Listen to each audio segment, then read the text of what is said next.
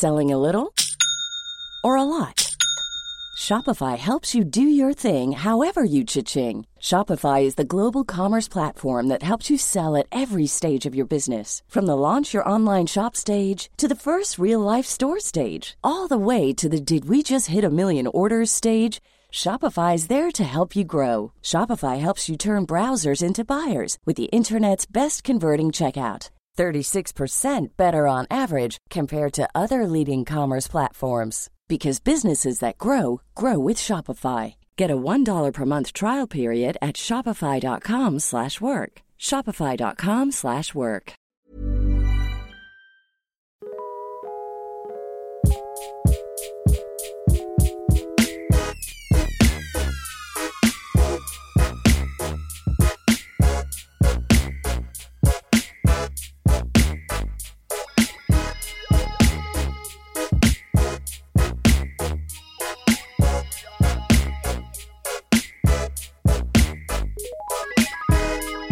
I don't remember how to do this. Welcome to Be Good and Rewatch It, a Waypoint podcast where we take a close look at movies and television and examine their themes, craft, and relationship to our times.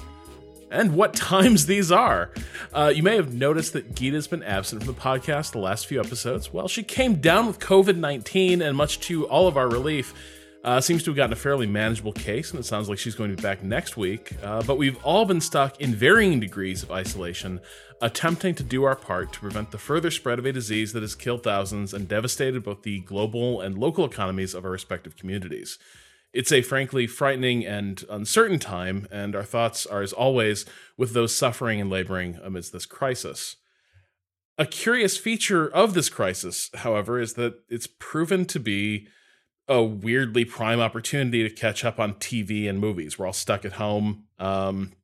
I get out once a day to walk the dog at around 4 a.m, and it is a surreal and bizarre experience every day. And lately there's been one movie that I think a number of us at various points have been very keen to discuss. Autumn de Wilde's new adaptation of Jane Austen's Emma, starring Anya Taylor-Joy, who was the lead in 2 of the Shyamalan films we discussed during the Be Good and Rewatch It era. Split and Glass. Oh my God. Yeah, no, she's yeah, this is the through line. Yeah. Oh my God, we have a through line. We do. We have a couple now. We have a couple, but one of them is Anya Taylor-Joy. The other is Jane Austen. The other is today, the day that we are recording this, April 2nd, 2020. Because last year, 365 days ago to the day, is the day that we released our Be Good and Rewatch It about the 1996 Emma BBC series. Stop it. Rob and I recorded that and released that 365 days ago. Not it was 2006. It was 2006. What did I say? 1996? Completely wrong. Completely wrong. 2006. Apologies. It's like, damn, Johnny Lee Miller is aging like a king. Like a fine wine. That version, just want one more time before we get into anything else, just say that version rules.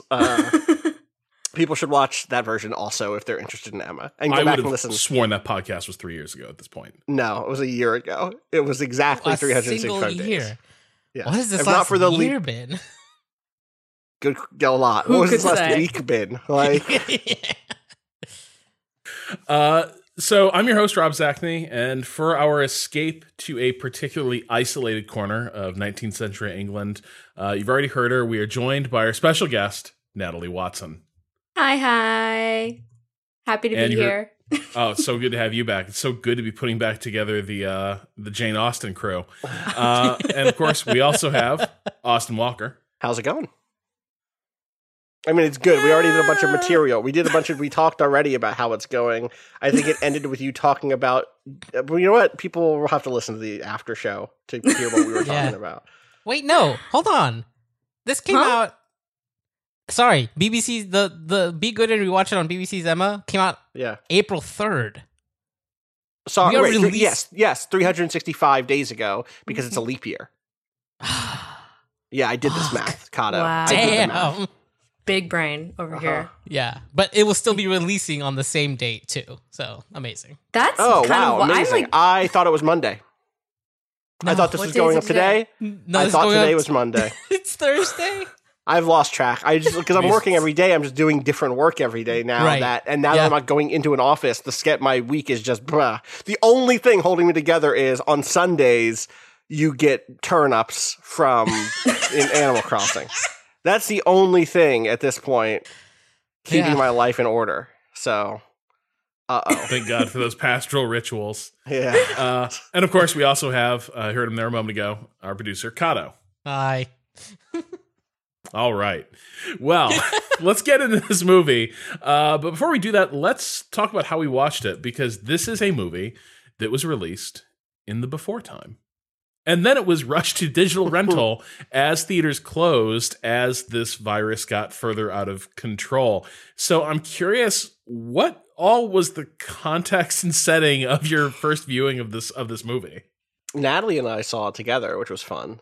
That was really fun. We saw it opening day. We saw it opening day at the Alamo. It was at the Alamo, which meant we missed the first showing because Austin was late. I was late, and it was I fine. left my wallet or something. I did something really stupid. I don't remember what it was, but I had to turn around. It was not. I was totally fine with him being late. For the record, thank you. You could be late anytime. We got dinner instead. It was nice. Yes, it was very nice. Then we had to ask someone to move their seat so we could sit next to each other in Austin, and they were nice about it and they let us do it. But then I ended up in a broken chair and I was mad. Damn. But then we watched the movie, and that was a good way to watch the movie. Yeah, it was good. In theaters with an audience that was really there for it.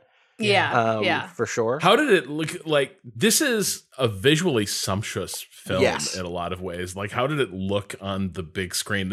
I saw this and I was immediately kicking myself that I hadn't rushed out opening week. I think that it especially for a place like the Alamo, which prides itself on its screens and stuff, it was gorgeous. I think a lot of the color was fantastic.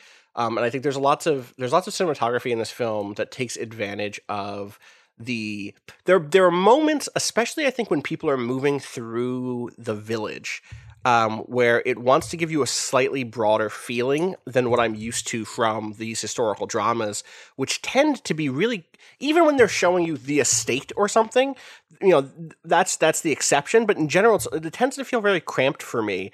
And especially in the township, in the area where regular folks are living, I don't tend to have a good feeling for the layout of what is happening. But the sequences in this movie of and not to get ahead of it, but them shopping in the boutique and watching the girls from the school walk down the pathways, all of that stuff gave me such a great sense of openness. And I have to imagine that was enhanced by seeing it in theaters.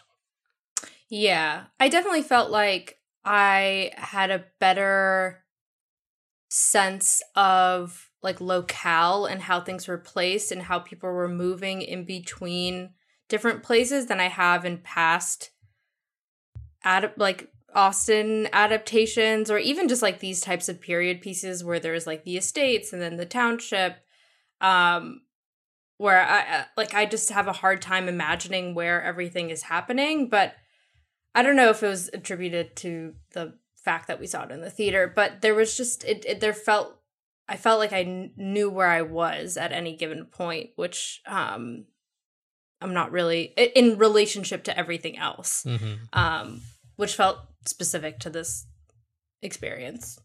They also framed each of the scenes in town with folk music.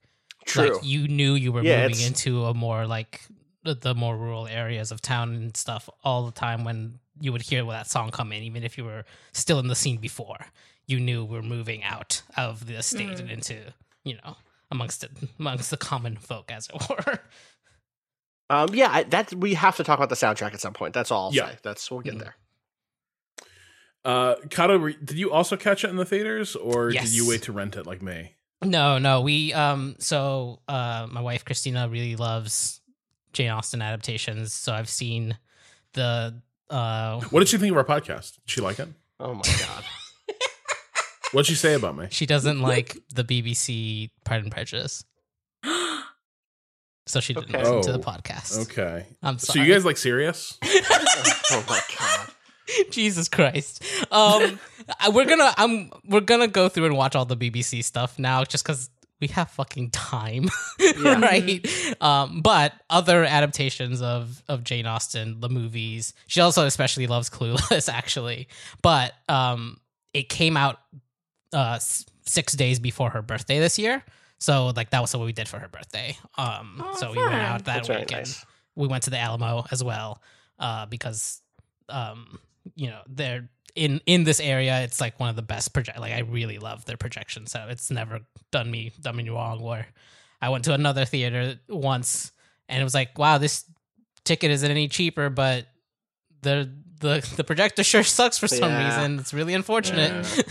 But so it was really great, and like they nailed. Yeah, there's something about the color in this movie that feels heightened even for this sort of film. Like sometimes it can feel like period pieces will use these palettes but subdue them in order to make things feel old in a way. Unless you're going for it in the way that like Marie Antoinette, for example, kind of like leaned into it, right? Yeah, but, like, and make it like a very intentional, like saturated thing. And right. like this is I feel like this felt more naturalistic saturation though, right? Like where it's like, this is what it would have looked like at the time. Like they're not overly saturated. It's saturated to like, these are new things. This is not an old place. Yes. Like Right, these right, are right. the kind of, Because there was this. No, go ahead. No, I was just gonna say, like, there was this brief moment in like period pieces where I think there was almost this like overcorrection to try to make things look I don't know, it was like this weird period piece grittiness aesthetic that came in where it was like, oh no, if they're making a medieval movie, it has to be like dingy and shitty and horrible because like that's how it really was. Right. Oh, if you're making a piece set in like Regency England, everything should be kind of faded and frumpy and everything. It's like, no, that's what preserved items from that period look like today, Right. Like in a museum, but that's probably not what they looked like when they were sitting in a shop window in 1820. Yeah.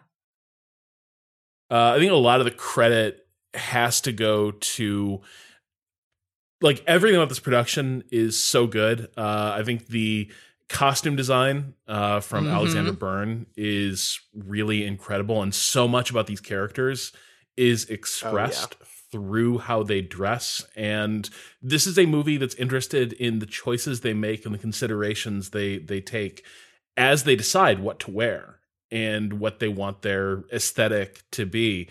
I also think the art direction by Alice Sutton and the sets by Stella Fox are equally vivid and tie to the characterization in a way that is fairly unusual in an Austen adaptation. Like we can see Pemberley and say, that's a reflection of Darcy in the BBC one, but really that's just a place they found, right? And like that is told through a character explicitly saying, Darcy is such and such a kind of guy. And here's some beautiful music while we go through this old English show home. But in this production of Emma, the places people inhabit and the way they're designed and decorated tells us something about each one of them in a way that I find really unusual for adaptations we've seen. What stands out for you? Like what is your call out one there? If one jumps to mind. I think certainly the most forward one is Emma's home.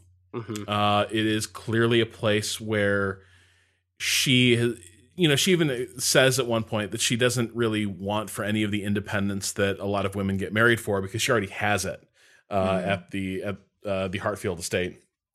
And so she has clearly leaned heavily into a more Louis the 14th type look for her home, right? It's all painted walls and accent pieces, and it is in sharp contrast to, say, Knightley's kind of faded, like Italianate elegance in some ways is right. Like what Dunwell Abbey communicates. I wonder how much that changes some of the emotional resonance of the kind of decision at the end of the film that he will move and spend time with her there instead of her doing what is the kind of traditional thing and leaving her father's home and moving in with him. I guess we should say right now, We are spoiling this movie. Because I just did. Whoops. It's Be Good and Rewatch It. Yeah. It is Be Good and spoil. Rewatch It. That is what this is. It's what we're discussing. We're discussing the whole film. That'll be the whole thing. Because I'd have to go back and watch the version from 2006, 2008, whatever it was. But I remember that feeling a lot more tenuous somehow. That like that decision felt and maybe that is about. I think specifically what it's about is. In that version, that felt like her father's house. This feels like Emma's house, and you're right. Mm-hmm. I think so much of that comes back to the set dressing, and on top of, I think, just the way that they handle her father in this leans a lot more comical and a lot more like, you know, goofy old man. Certainly still a hypochondriac, certainly still very controlling and sad, and very like feels like he will be left to die alone, even if there is nothing but evidence of the contrary, surrounded by people who want to spend time with him. And yet, but here it doesn't feel like such a terrible thing, or like such a, like it would be a question at all that of course Knightley can move here for the foreseeable future. It's fine. You know, it's like an eccentricity that everyone accepts. And there's like the way that everybody comes to Knightley's Bill Knight, the father, I forget his Bill name. Nighy, Bill Nighy's. His defense,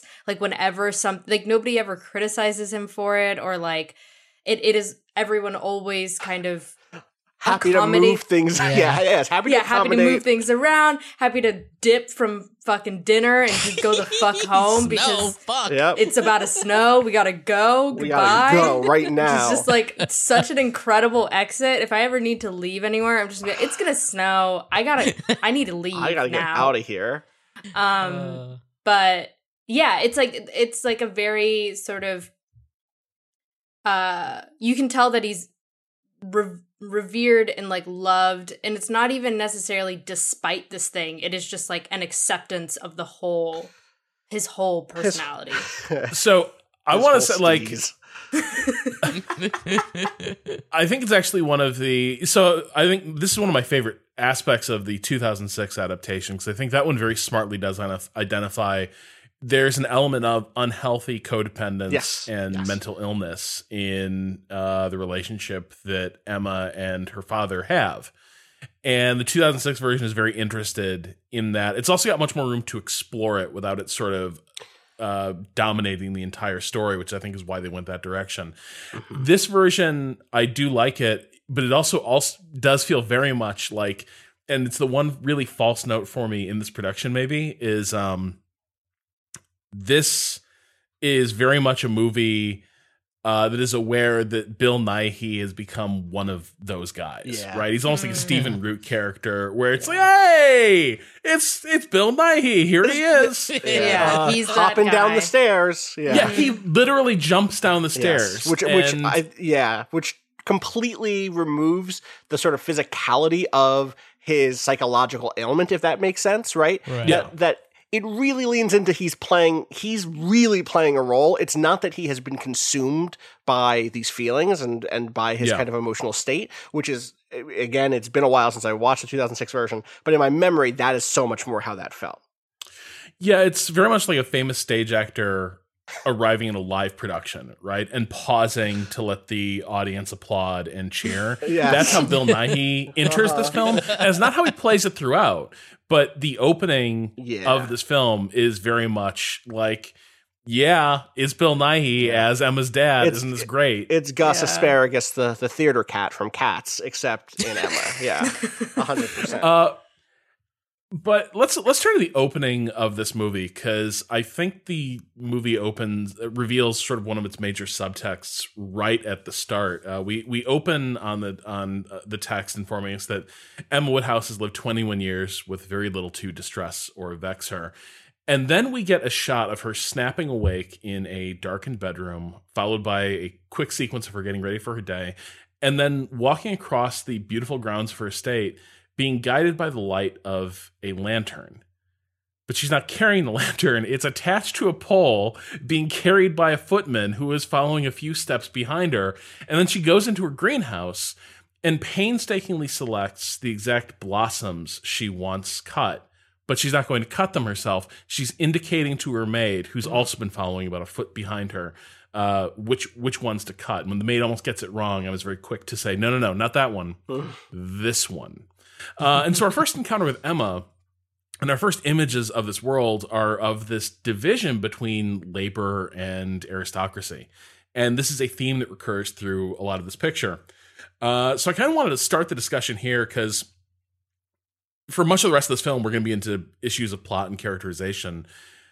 But the film chooses to open this way, and I'm curious, do you think De Wilde's Emma is really interested in class, or is it interested in how class throws its subjects into sharper relief, right? Is class just a way, a filter it puts on to let us see Emma a little more clearly, to let us see her father to let us see her father a little more clearly? I think it's likely the latter. I didn't leave this feeling like this had been, and I think we've gone down this road before with Austen adaptations, right? But I don't know that this felt to me like there was a takeaway around class, unless it was a sort of instructional. If you are of means, this is how you treat those without, with respect and dignity. Which is not necessarily a particularly useful pedagogy, because the lessons are not about class relations. They're not really. They're about recognizing your privilege in a way in which you don't lord it over people because it will upset them, which is not really the lesson that I think is not really a lesson much at all in terms of what class is or what those class relations are. It's a message about civility and recognizing one's standing more than anything. And I think it pulls them into relief. And I mostly think it does so for comedic value more than anything else. In general, this film is extremely funny. I think this film, again, in contrast to the 2006 version, just had me laughing nonstop. I was the annoying person in the theater laughing very loudly at things. That no one else seemed to find that funny, unfortunately. And I think it's the absurdity of the thing, right? Oh my God, this rich little twerp who has a footman and a maid. I can't believe her. It's that, right? Yeah. Go ahead. I was gonna say, one of the things that I really enjoyed too about the kind of portrayal of the servants in this movie is that so often it kind of leans into that thing I was talking about, the way that they've kind of done the set dressing as well. It feels very naturalistic, where they're making mistakes and doing things and moving in a human way, where a lot of times in period pieces, if it's not about the servants, they kind of become this backdrop of look at their wealth, and they always do everything kind of perfectly. But so many times you see servants kind of being very human, even though they are still backdressing in this movie. But there's lots of really like you were speaking to at the very beginning, the kind of almost mistake that she makes, that the maid makes on cutting the flowers. There's moments where they're the two, they play it a lot for laughs with the father and the two butlers kind of moving the screens around and things like that, but in a way that I feel is maybe attempting to bring a little bit more clarity into kind of how these, it's obvious that they're kind of fed up with this ridiculousness a little bit, but they can't really be more forward about it other than giving a few glances because of what their station is, right? There are these glances that they share between each other, they roll their eyes at the father sometimes, but that's as much as there is. I don't know, there's something also kind of interesting about the scene where Knightley is being dressed. I feel there's a weird, almost there's an awkwardness there where oftentimes I feel people being dressed in movies gets played as very elegant and sensual sometimes, but something about that felt this is an intimacy that Knightley is not ready to share with people, but he's sharing it with this butler as he's putting on his stock. I don't know, it's kind of a weird, it's a different view of that scene, I feel than a lot of period dramas. It's very lived in a way that I think feels less like a set piece or a stage or like, means by which to like progress the scene or whatever, where they're just like doing the tasks as if there's a telepathy between them and like the head of the house or whatever, and there's like an actual exchange happening here that is like fraught sometimes. And I think the main thing is it points out like a ridiculousness that I think you're right, Austin, we're meant to laugh at, and it's played especially for laughs, but I think the sort of redeeming quality to it is that like we can just tell from the outset that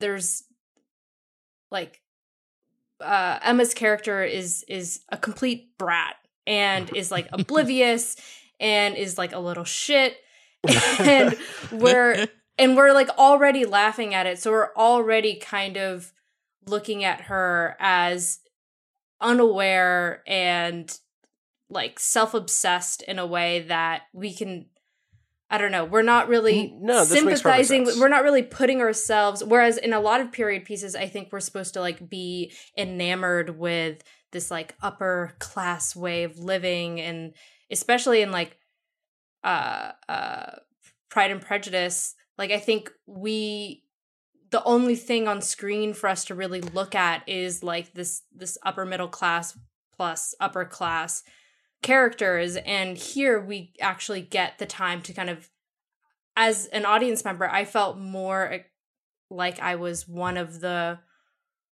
viewing it from a perspective of like maybe the household or of like the common folk than anything else. I think that's totally fair. It's almost as if the line to draw here is like, this is not necessarily a film about class, but it is certainly a class-conscious film or a class-conscious adaptation of the material, in the sense that what it could make invisible, it draws attention to. Now, it doesn't; those things don't cohere into a thesis about the class relations of the time. Yeah, right. Obviously, it's just to be 100% clear. Like, I want to be clear that I'm not forgetting about the entire plot around the farmer. Like, all that stuff is there, right, but I don't think that it ends up, the sort of like, go with the person who loves you.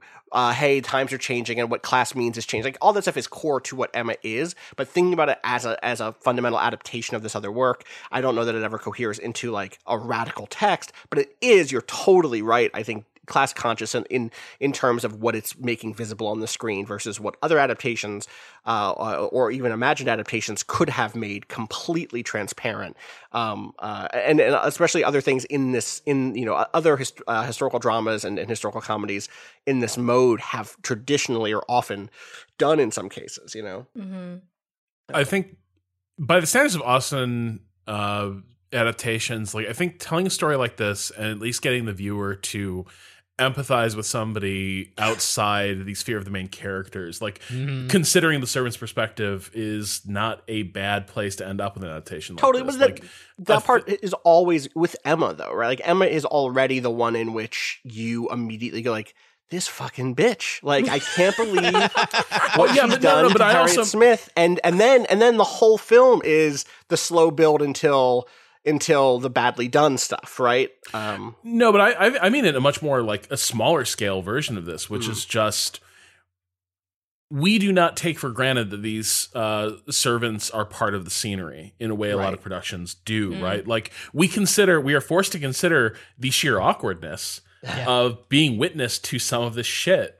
That, like, there is a moment where Emma and Knightley start to get into an argument, and the minute it begins to cross a certain threshold, the servants, without like, just sort of like quickly look at each other, drop what they are doing, which is literally polishing silver. They just put everything down and get the hell out of the dining room, because they do not want to be around for whatever is about to happen. There's a few scenes where servants rapidly try to figure out, like, how do I get out of this? Because, like, I don't want to, like, I should not be here. I don't want to be a part of this moment.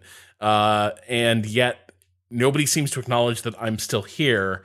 So I need to get out of this. And I think that already distinguishes this treatment of it from a lot of what other adaptations have done. It's distinguished. I'm just wary of falling into the trap of giving it kind of praise that veers on making it sound like it's radical. You know what I mean? Like, we're basically saying The Help is on screen, but like they don't have lines, they don't have names. There's a version of this. But you can tell that like they think this is weird and totally, wacky, and that's subversive. But it's not much. But I don't know that it's subversive in 2020. I agree. I think that it's necessary to tell this story because I think audiences would. I think that with the rest of what this story is set up, and maybe even like to some degree, I feel like those decisions feel like Autumn to Wild saying like, all right, we can't. Like, we're not going to write a whole new script. We're not going to write Rosencrantz and Guildenstern are dead, but for the downstairs. But we got to put these fuckers on screen. Otherwise I can't make this fucking movie. Do you know what I mean? Right. But I get the arguments. I'm not dismissing the argument. I'm trying to anchor us. I'm trying not to give into astonishment. That is what I'm trying to do. Yeah. I know it's a different show. But. Yeah. I would just say that it feels very noticeable in the context of like period pieces and Austen adaptations in general, but it's definitely not revolutionary, or nor do I feel like it's really saying something substantive that would, I don't know, like I don't really think it's putting itself out on a line to be like, I get what's been done in the past, but here's how we're so we get through the preliminaries pretty quickly. Emma's sort of adoptive mother is getting married to Frank Weston. And sorry, I'm not sure what that is his first name. Frank Churchill is the son. Churchill's the son. Yeah. Yeah. What's Mr. Weston's name? It's Mr. Weston. Mr. Weston. That's how he's referred to for the rest of the film. Yeah. But she is getting married, and Emma is once again losing a maternal figure in her life. And we go from the wedding scene which is why she was getting the flowers and what she was preparing for, very much trying to put on a brave face for something that is something of a trauma. And then we do get into our introduction of Knightley. And Kato, you alluded to it earlier. A lot of reviews of this movie mention the way he's introduced, which is that the first thing we really see of him is him naked, getting dressed and prepared to go out. And I saw a lot of people interpret this as kind of a very beefcakey introduction to Knightley, but but I'm with you. Like, I think there's a vulnerability to that scene. Like, I think the scene worked for me in that it really drives home how much of a construct is the image of a gentleman in this period, right? We see him getting out of the bath, basically, and, he's a little awkward, a little shy, like he's vulnerable in that way. And then the rest of that is with the help of a servant putting on all the social armor of class and status that allows him to go out and perform being Mr. Knightley of Dunwell Abbey. But what do we make of this? What do we make of this Knightley? Because at this point, we've seen many different takes on sort of the Austen romantic lead. What do we think of this introduction? What do we think of this take on the character? I found I'm sort of poisoned in a sense because I came into this immediately after watching Johnny Flynn, who plays Knightley here, in the 2018 Vanity Fair, where he plays the like softest, kindest boy who's ever been. Dobbin. His name is William Dobbin. He is like the. I mean, I actually didn't mean that in like an insulting sense. I mean this in like the character William Dobbin is the like deep heart of Vanity Fair, the like unbending love, the like belief in possibility, and the sort of like the soul of this romance and this kind of tragicomedy that spans an entire Napoleonic War. And so to go from that, where I'd already been, you have to understand that Vanity Fair is like caricature work more than character work in a lot of places. And so to come from that, where he looks like he does in this, there's obviously costume differentiation. This is not a 1-to-1 in terms of time period or anything like that. But it was actually a little hard for me to buy him as harsh for that reason. Again, compared to the Johnny Lee Miller version of Knightley, here's the difference. I feel like the version of Knightley in the 2020 Emma feels a lot like the person who goes to a party who is just like bemused and kind of does not necessarily like anyone at the party, but is happy to be there still generally, right? Is like, hey, I'm in this space. The Johnny Lee Miller Knightley is this just sharp edge who, when he needs to bring that axe down, it really fucking stings. Here, I never quite bought him as adjudicator of the civil, if that makes sense. But again, I watched this a week after I'd seen Vanity Fair, in which he was literally a big golden retriever for 7 hours. Like, so it was. I want to mark that my experience is probably not universal. But people should go watch that Vanity Fair, by the way. The Vanity Fair fucking slaps. It's 7 hours. It's on, I think it's streaming somewhere. People should go look it up. Yeah, I think that first, I definitely didn't get beefcake from his introduction. Like, That's what Rob has written in the notes here. I know. I need to reject that really quick. I need to go on the record rejecting him as beefcake. I think similar to what Kato was saying earlier, it felt so awkward. Like, I felt so uncomfortable watching this that I was like, I don't know. I wasn't really, it didn't have the same classic effect of like, like handsome gentleman, like period piece, handsome gentleman is the eye of everybody's apple. Wait, no. Apple. Way. Yeah. Of everybody's eye is like the object of affection for everyone in this film. When he walks in, it's just undeniable that he's just like the hottest shit in the planet. To me, like everyone in this film kind of like, it felt sort of like the veil of astonishment, like the veil of like, like look at how perfect and like beautiful everyone and everything was, has been already lifted off by like the little brattiness in the beginning, and like just I'm not sympathizing with anyone, so I'm not really like so far I'm not really like falling in love with anyone so far. So he's like, I don't know, it just like humbles him, not humbles him like to in my reading of him and like the way that I'm perceiving him. He's just like not this like grand gentleman as much to me, because I literally just saw him getting his pants put on. Like, well, they saved that for Frank Churchill, right? Frank Churchill is that. Right. Anyway, sorry, go ahead, Kato. Well, I was just gonna say, and during that, it's not just that it's an awkward scene. Like, he looks uncomfortable. Like he does. It's not like Emma being like nonchalant about somebody else dressing and undressing her and like not really paying attention. Like, it feels like, to me, at least the way I read it, was that like Knightley is not this is what is done. This is what must be done. But he's too aware of the other person to not be awkward about it, right?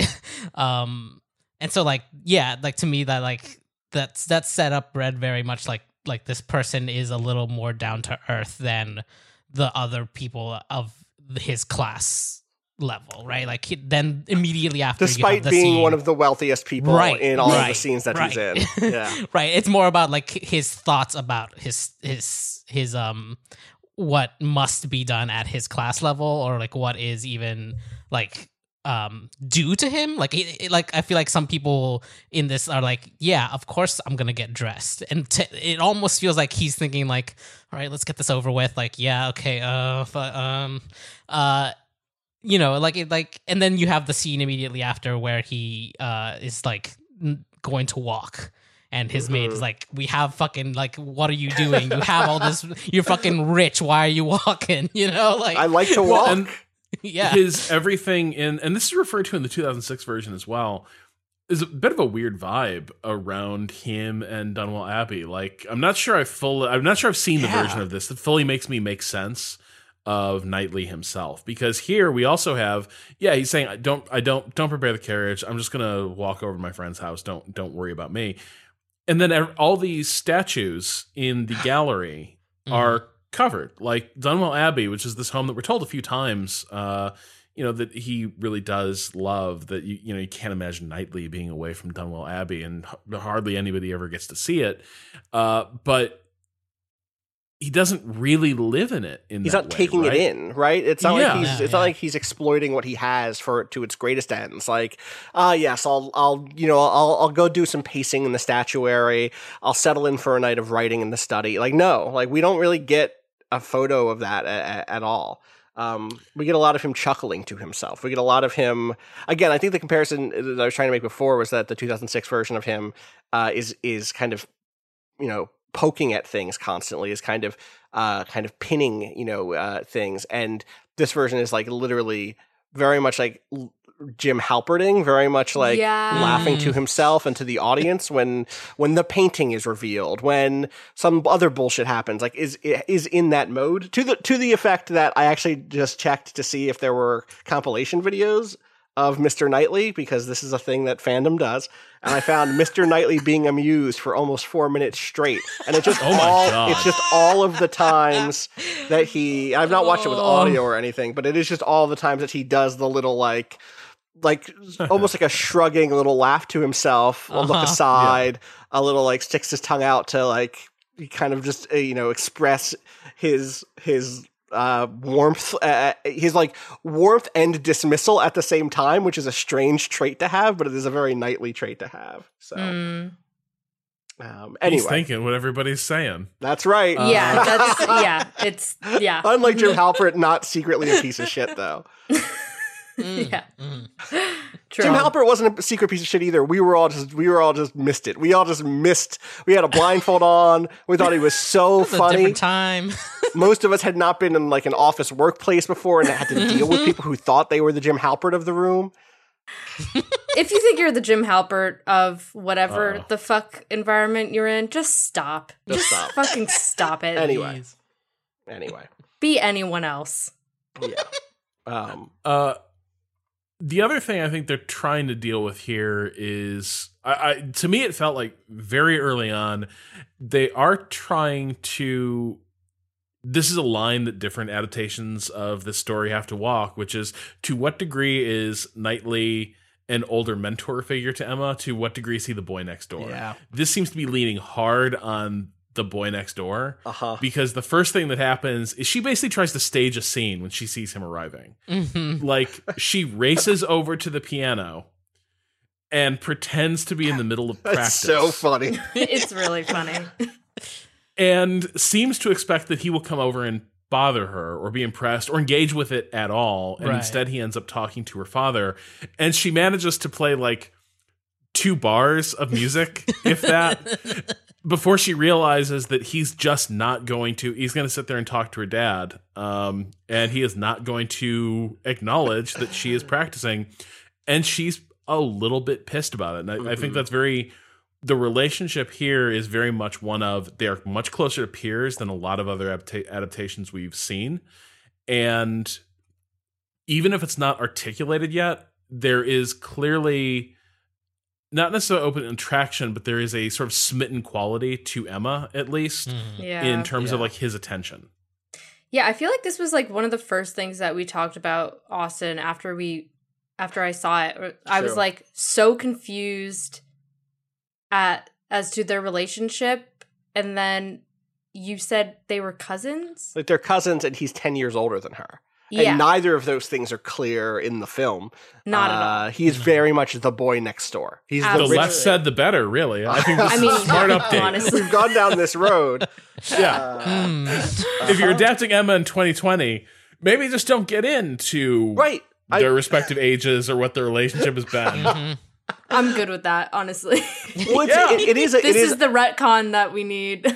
It's super interesting because so much of what this story is does hinge on Knightley, does hinge on Emma wanting approval from Knightley, and him being one of the only people she wants approval from, in that way at the top of the book, and that.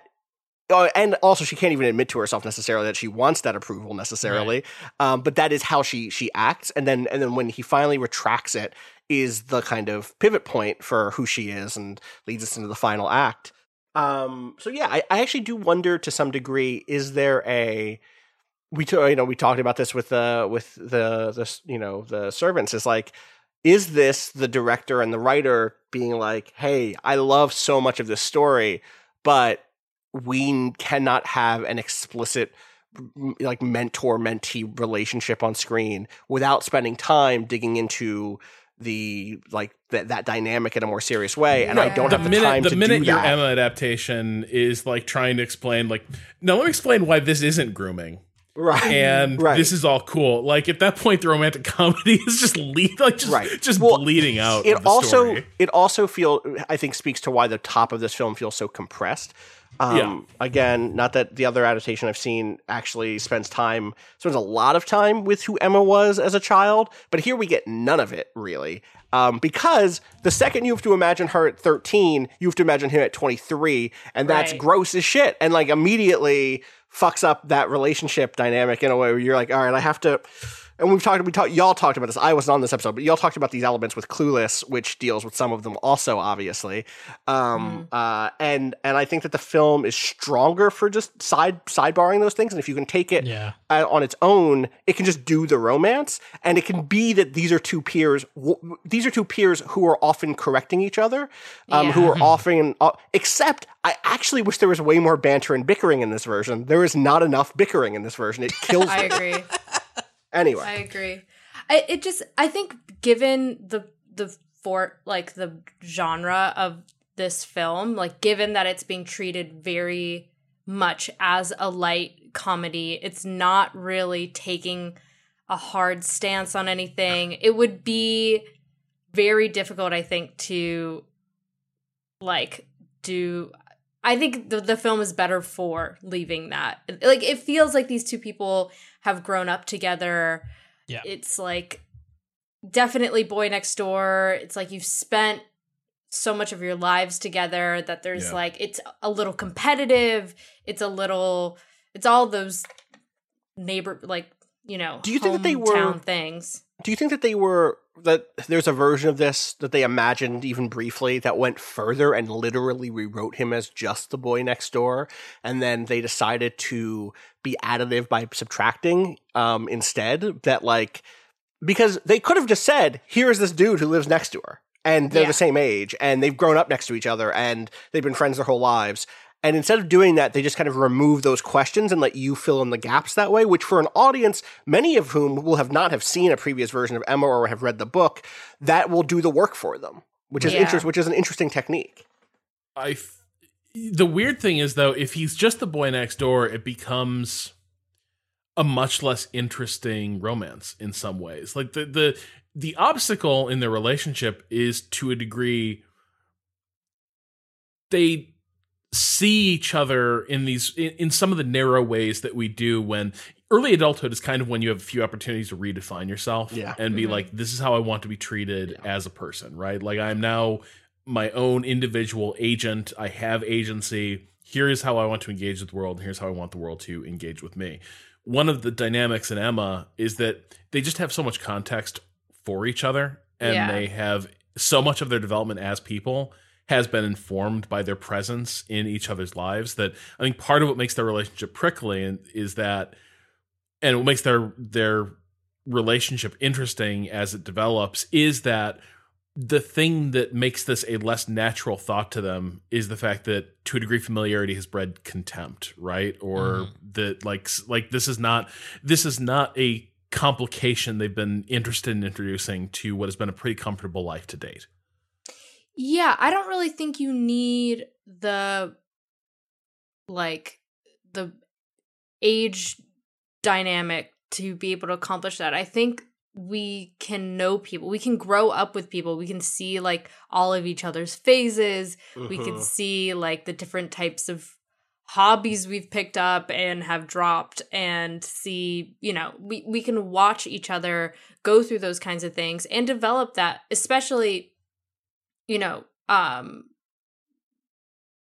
especially given that if they're like around the same age, like there's like this sort of competition and they're figuring it out around the same time, but they're also kind of observing each other, and that's their benchmark of like change is with each other, given that they're don't really have a lot of other peers. It's like a deeply age. Provincial location. It's them. That's who they have. That's it. That's all you got.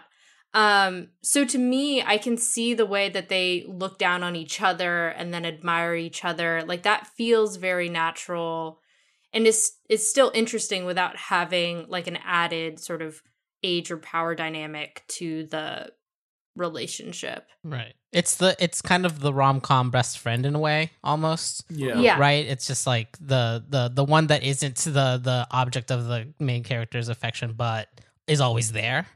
Like has been always there, right? So I feel like that's too many rom-coms have made that boring, I think. That's why there's got to be this notion of they've been in each other's society in some other ways for years, because otherwise you are just like, you might as well have Jennifer Aniston in this fucking thing. Damn. It's just like Rob's bringing all that smoke. You don't want it. You don't want it with Rob's acne.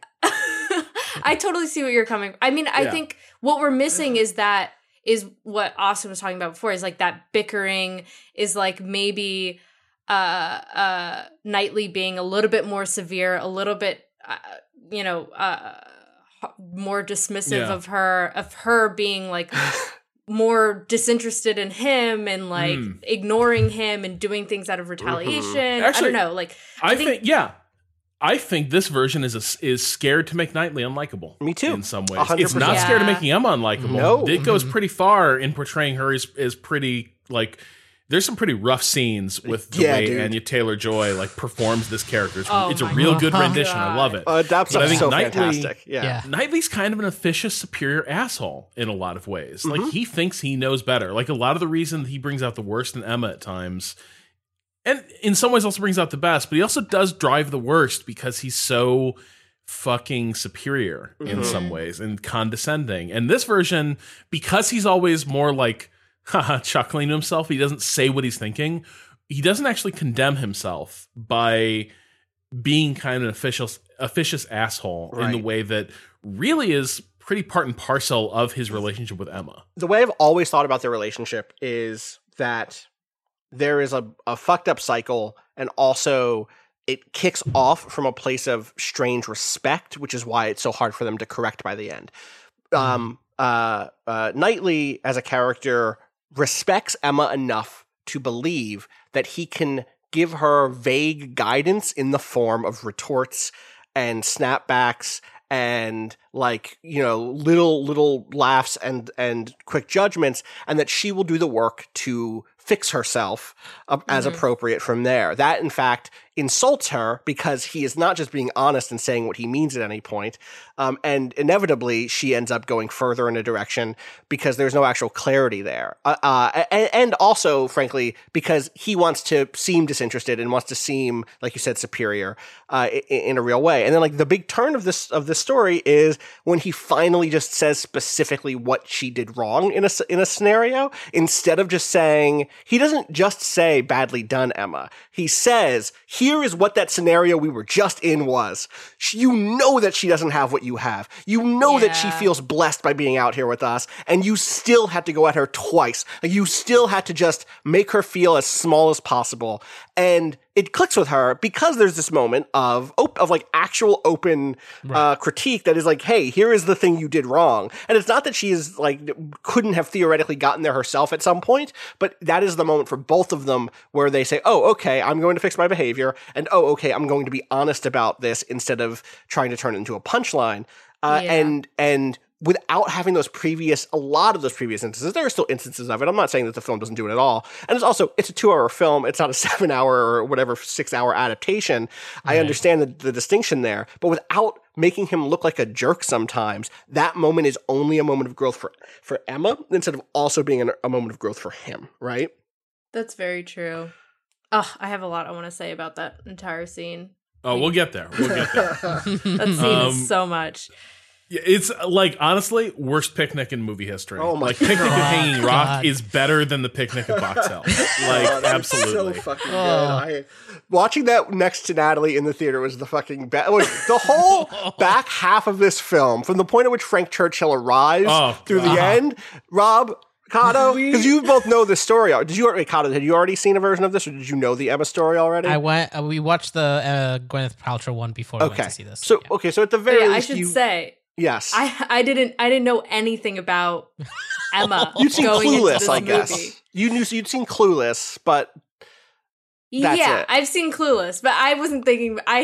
Did not make that connection at the time. Sure. I did not. Well, because in Clueless, this scene doesn't exist. Right. Yeah. Right. It's fucking it exists, but in like the horrible. It's the thing she says to the fucking maid. Right. In the kitchen, right. It's like small, tiny, and you barely know that character. Yeah. Like, Yes. What does she say to the maid? Some racist shit. Like, it was like, I don't speak Mexican or something like that. Uh-huh. Right? Yeah. Yeah, that's not the same thing. No, it's not. It's not. They fucking totally botched that No. scene. It's like not at all in Clueless. Anyway, but I just want to say again, watching this film next to someone who did not know the Frank Churchill stuff, did not know the picnic scene was coming. Here's a bold direction. Love it. Anyway, go ahead. Here's a bold direction of this movie that I do respect it for. This is the only adaptation that makes it pretty much explicit that Frank Churchill's a murderer. What? So, excuse me. We'll get there. We will get there. Do we need to take a break? After actually, we should take a quick break. We should take a break. I need to lay down. Take an actual break. All right, we'll be back with more Emma after the break.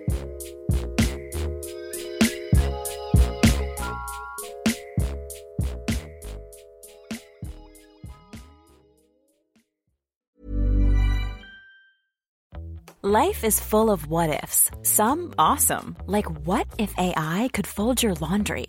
And some, well, less awesome, like what if you have unexpected medical costs? United Healthcare can help get you covered with Health Protector Guard fixed indemnity insurance plans. They supplement your primary plan to help you manage out-of-pocket costs. No deductibles, no enrollment periods, and especially no more what-ifs. Visit uh1.com to find the Health Protector Guard plan for you.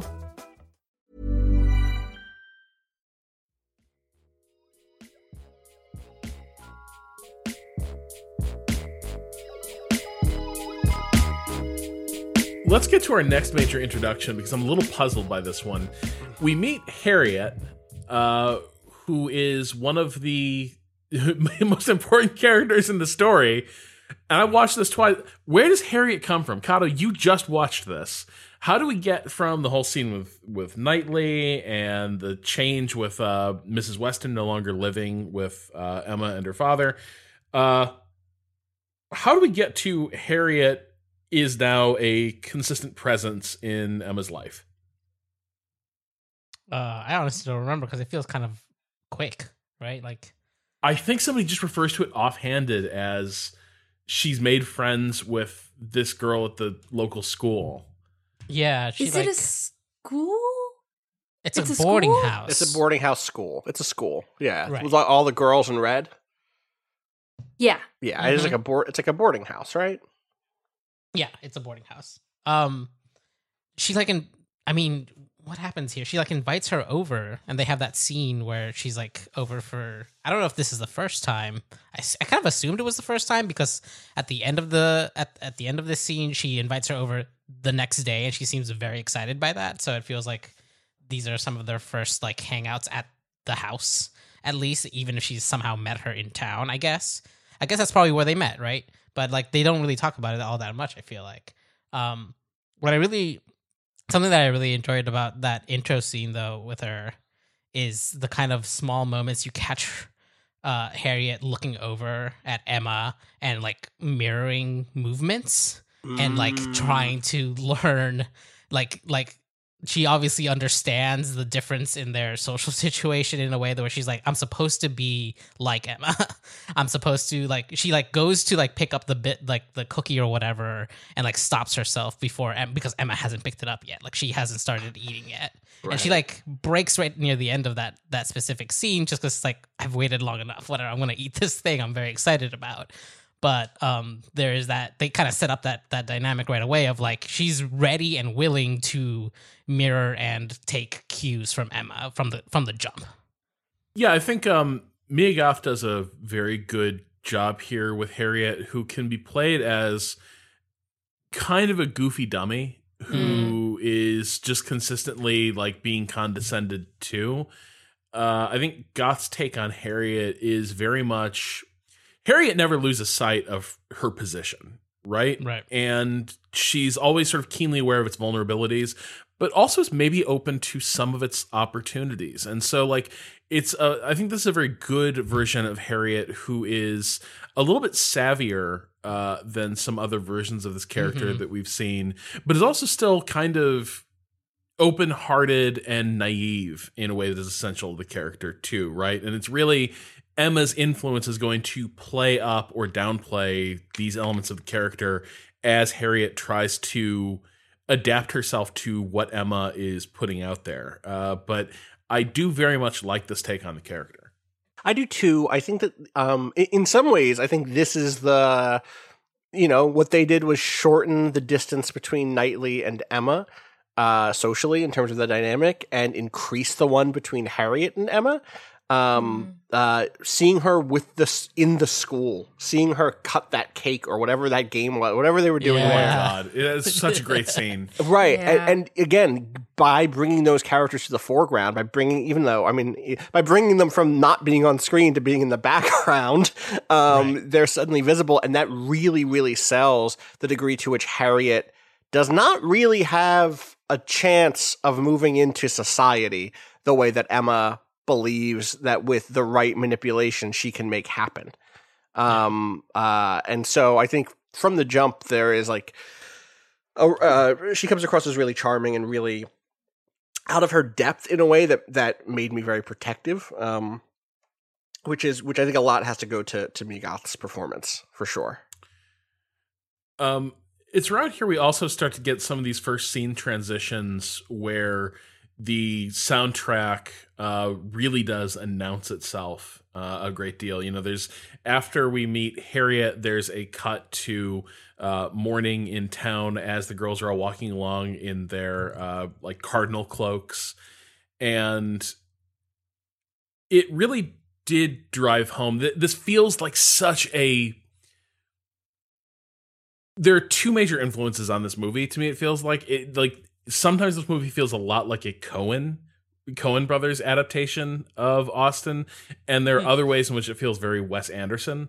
But in terms of the musical score, the way that it leans really heavily on this curious mix of like old gospel music that is based on old English folk tunes, but the versions we're hearing in the arrangements sound very much like post-Great Awakening hymnals that you'd hear in the States. But it does really make this feel like a much more rural and like backwater version of Austen in some ways than we're used to seeing. What did you all make of some of these scene transitions and the way music is used throughout this film? I remember leaving and Natalie immediately said that she loved the score, so I'm really curious. Yeah, I mean, it felt, if anything, it felt like this was a take on Emma. Like it made it feel like I'm watching someone's interpretation of Emma and just like really drilled that in for me, rather than me trying to feel like I'm in this time. Yeah, Whatever that, fair. you know what I mean? Like, Yeah. like instead of trying to set this like portal to another era, it's like, no, we all know this story, except me, obviously. Right. We all know the story of Emma. There have been lots of adaptations of it in various different ways, and this is very much a interpretation. And the I think I forget what I said. I was like, is this like Father John Misty or something? It isn't, but in fact, it is the woman who did, or not all of it, obviously. I think there's probably like soundtrack supervision also, but the original score is by, I had it up and I've lost Isabel it. Waller-Bridge. There we go. Who also did the score for Fleabag recently. And I think that it works so well. It works really well. I've always loved Emma. I said earlier, provincial, like the sense of, I mean, London is not that far in contemporary terms. 16 miles. 16 miles, close enough for Frank Churchill to go there in a day, you know? Uh-huh. Yeah. But the feeling is you're so far removed from society. Specifically, Emma isn't, or not from society, but from society. Emma is not seeing these spaces. Emma is not having a ball every month. Emma is not competing and jostling with others for her romantic interests in up until this moment in her life, right? Like there is not, Right. she's not engaged in the way that some of the other Austen protagonists are. And I've always felt that in other adaptations I've seen, but I've never felt so strongly that absence demands a different presence. Do you know what I mean? And in this case, by including this other style of music that we do not intuitively associate with this style of drama, I think that it was really like it shook me out of my place in a way, which is really, really good. I like that feeling of watching something and being, oh, this is not this is not what I thought I'd be watching. And sometimes that can be like a gimmick. That can be A Knight's Tale doing We Will Rock You. This is not that. This is, hey, remember, places are particular and have their own sounds and have their own vibes, and we can bring the pastoral nature of this. Remember that pastoral and pasture come from the same place, and that the music of the pasture is probably not the harpsichord. You know, there are other musical traditions that should be happening here. That said, briefly, just as like I make a sign of the cross over my critical theory textbooks. We all know, of course, that there was a literal attempt by reactionaries in the beginning of the 20th century to literally produce the sort of nostalgic British folk history, and that such a thing didn't really exist the way that it's often presented. So I just wanted to listen. I know you don't have to send me letters to read about the Leavises. I know about the Leavises. It's okay. We can move on. But I think that this still produces fictionally that space in a way that I think is really, really, really, really effective in it, because it ties back to the stakes, because it ties back to Emma's not leaving this place. Emma is not going to go to some ball and meet an incredible suitor. This is it. Like, the dance that happens is as far as we're concerned, the first dance in her life. It couldn't have been because she's skilled enough to do it, but maybe there's one a year. You know, it's a big fucking deal. And I think the musical element of the film really helps sell that in a serious way. Yeah, I think it's a smart decision, because I think so often period pieces, they tend to say, okay, well, what are the dates of this story? So people are probably listening to Baroque music from just prior to that era, and probably not. Like, not everyone was hanging out. Like, all right, like, everyone had a jam out radio. some good chamber music. Yeah, exactly. Yeah. Right, and so like chances are, like for a person like Emma and in her community, like what musicians in your area are more likely to be playing is stuff that's closer to old country tunes, right? Stuff that there is, there are versions of these songs, from the south of England to Ireland all the way up into Scotland, right? Like they're just everywhere. I do feel like it's deployed very purposefully as even when the ball happens in town.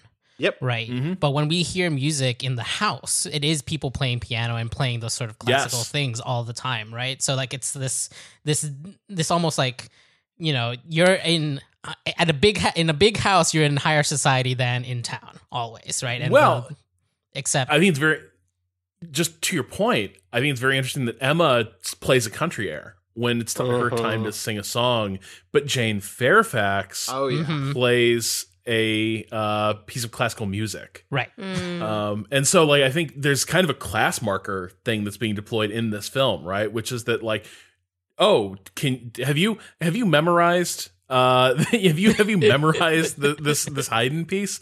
Okay, then you are clearly like an accomplished person in sophisticated society. Are you singing The Last Rose of Summer with your eyes closed to your friends? Then you're a little basic. God. Yeah, I think that's what I have to say on the music. Music is good. Good job, music. Yeah. Yeah. Good job, music. Also, small note: the ending, the song over the ending credits. Do you know who that is? Johnny Flynn, right? Yeah. Oh wow, that's amazing. Yeah, it's very good. I really like that song. I was like, why does this sound more contemporary than the other songs in the thing? So I looked it up, and I was like, oh, it's the actor. It's Knightley. That's Knightley with a guitar going over to Emma's place. Oh boy. God. Yeah. That's him. 1 year after the end of this movie, like they're gathered together and like suddenly Knightley just like enters the room with a guitar and like, hey, mind if I just I'll play some tunes? Em and I will sing together. God. Anyways, here's a God. But to be fair, Wonderwall could totally be the name of an estate in an Austen drama in Austin. 100%. 100%. God.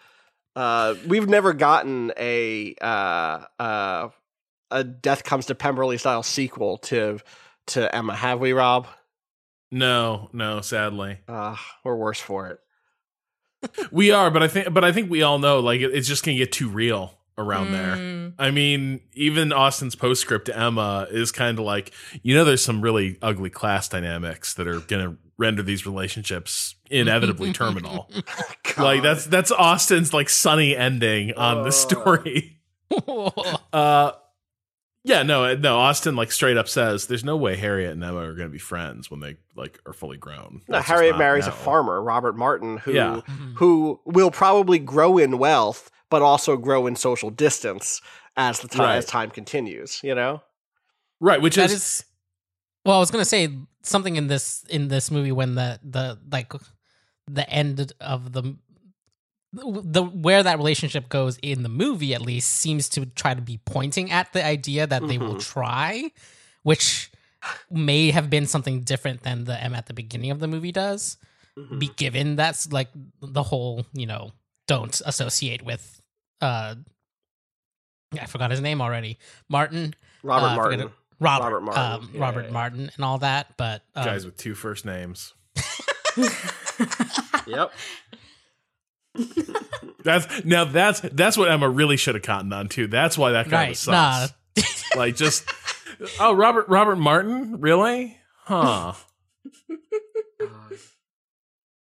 I do think so. Let's get to Robert Martin because like right from this, like Robert Martin and the Martins are someone that is a family that Harriet brings up right out of the gate. Right, like when she meets Emma, she's already. This is the tail end of a summer where Harriet's already had something really exciting happen in her life, which is that she became friends with the Martins in the area.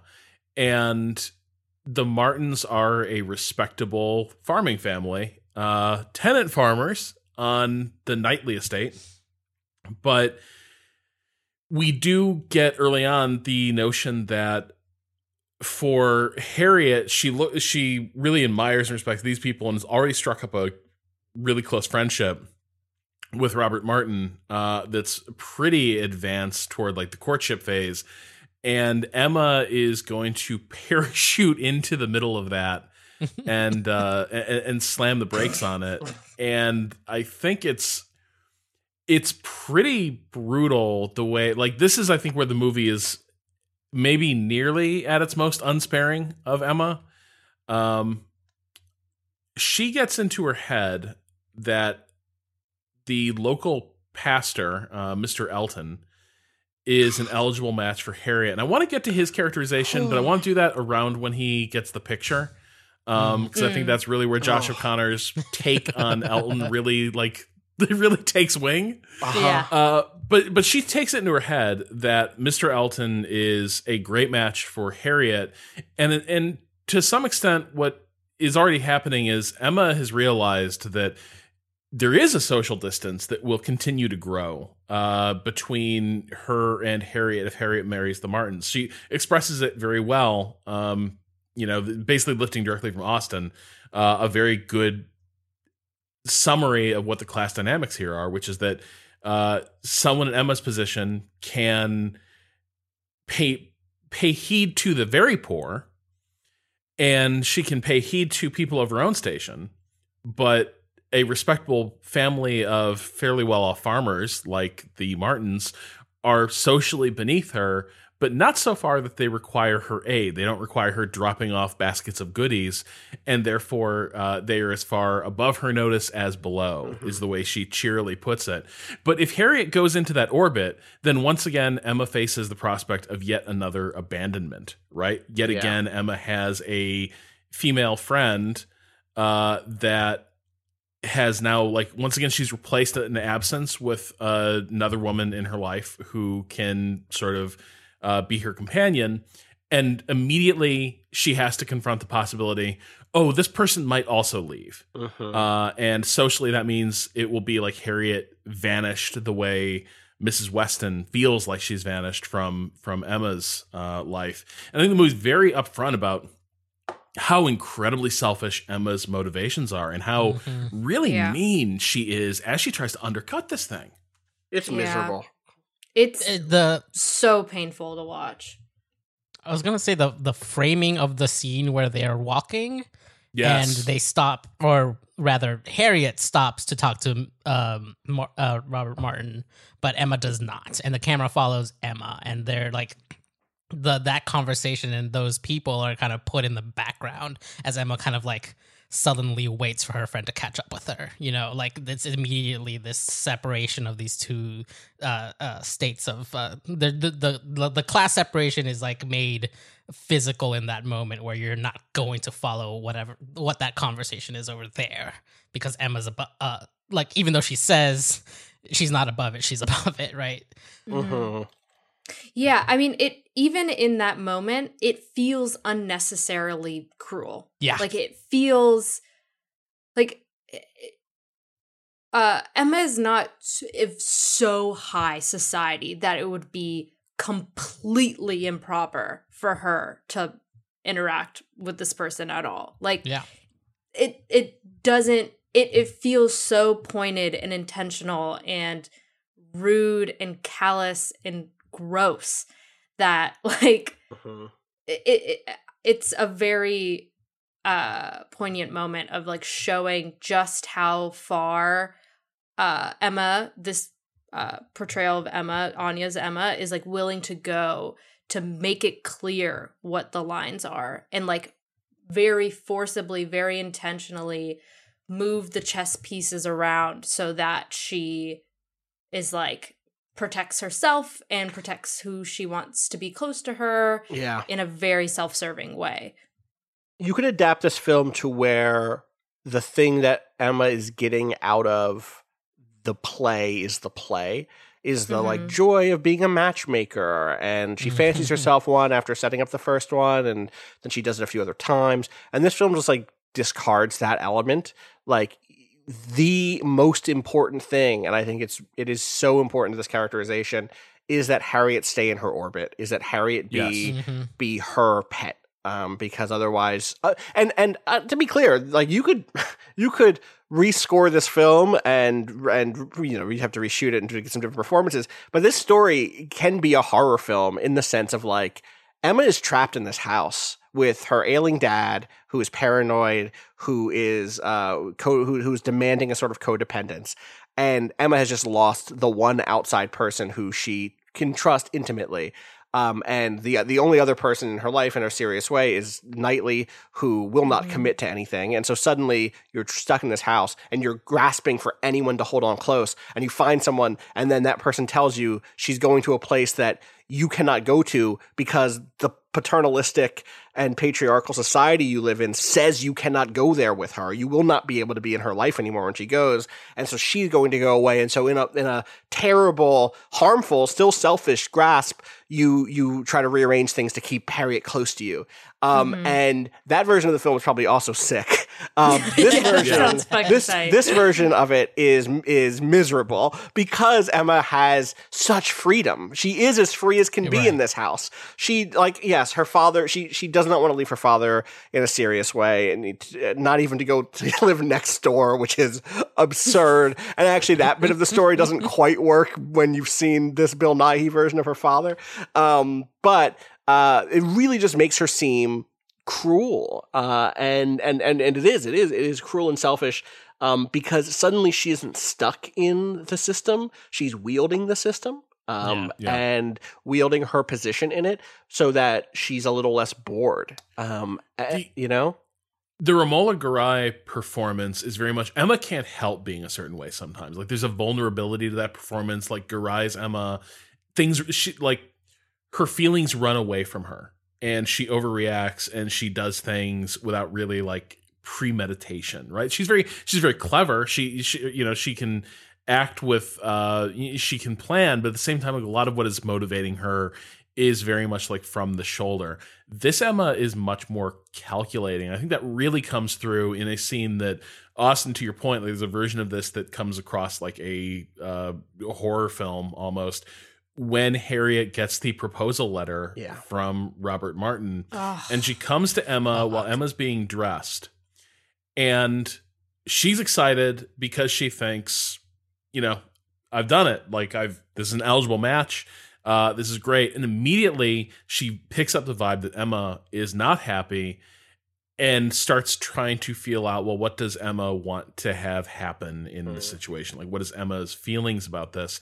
But the way this entire scene is shot is all through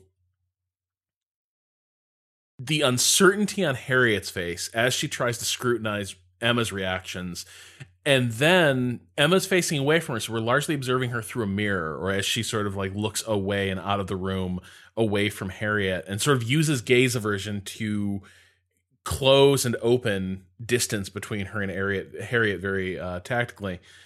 It's a really brutal scene because it is Emma at her most manipulative and at her coldest. And I think it also does drive home the degree to which Anya Taylor-Joy is the LeBron James of emoting around the eyes. Yes. Oh, yeah. All the acting is all in the eyes. It's so good.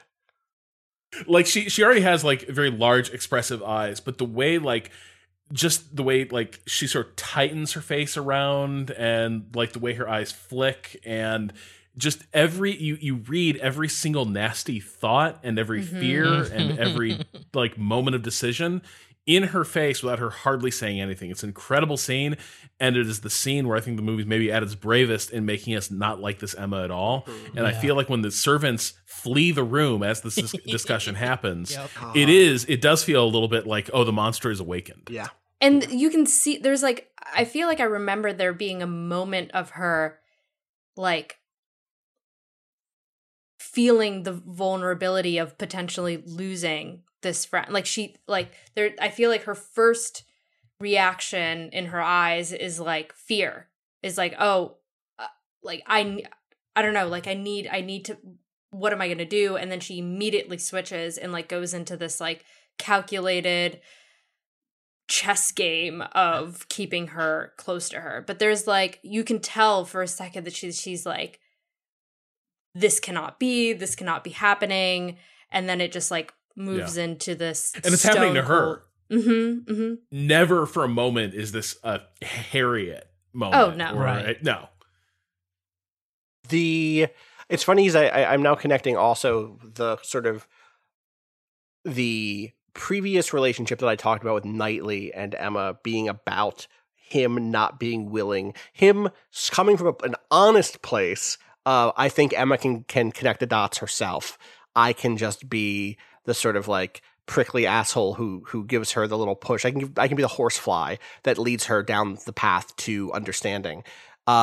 Is actually weaponized by Emma when this letter comes against Harriet in the ways like, I'm not gonna listen. I'm not saying what this letter says. I'm not going to be the one who or tells you what you should do, rather. I'm not going to be the one who tells you.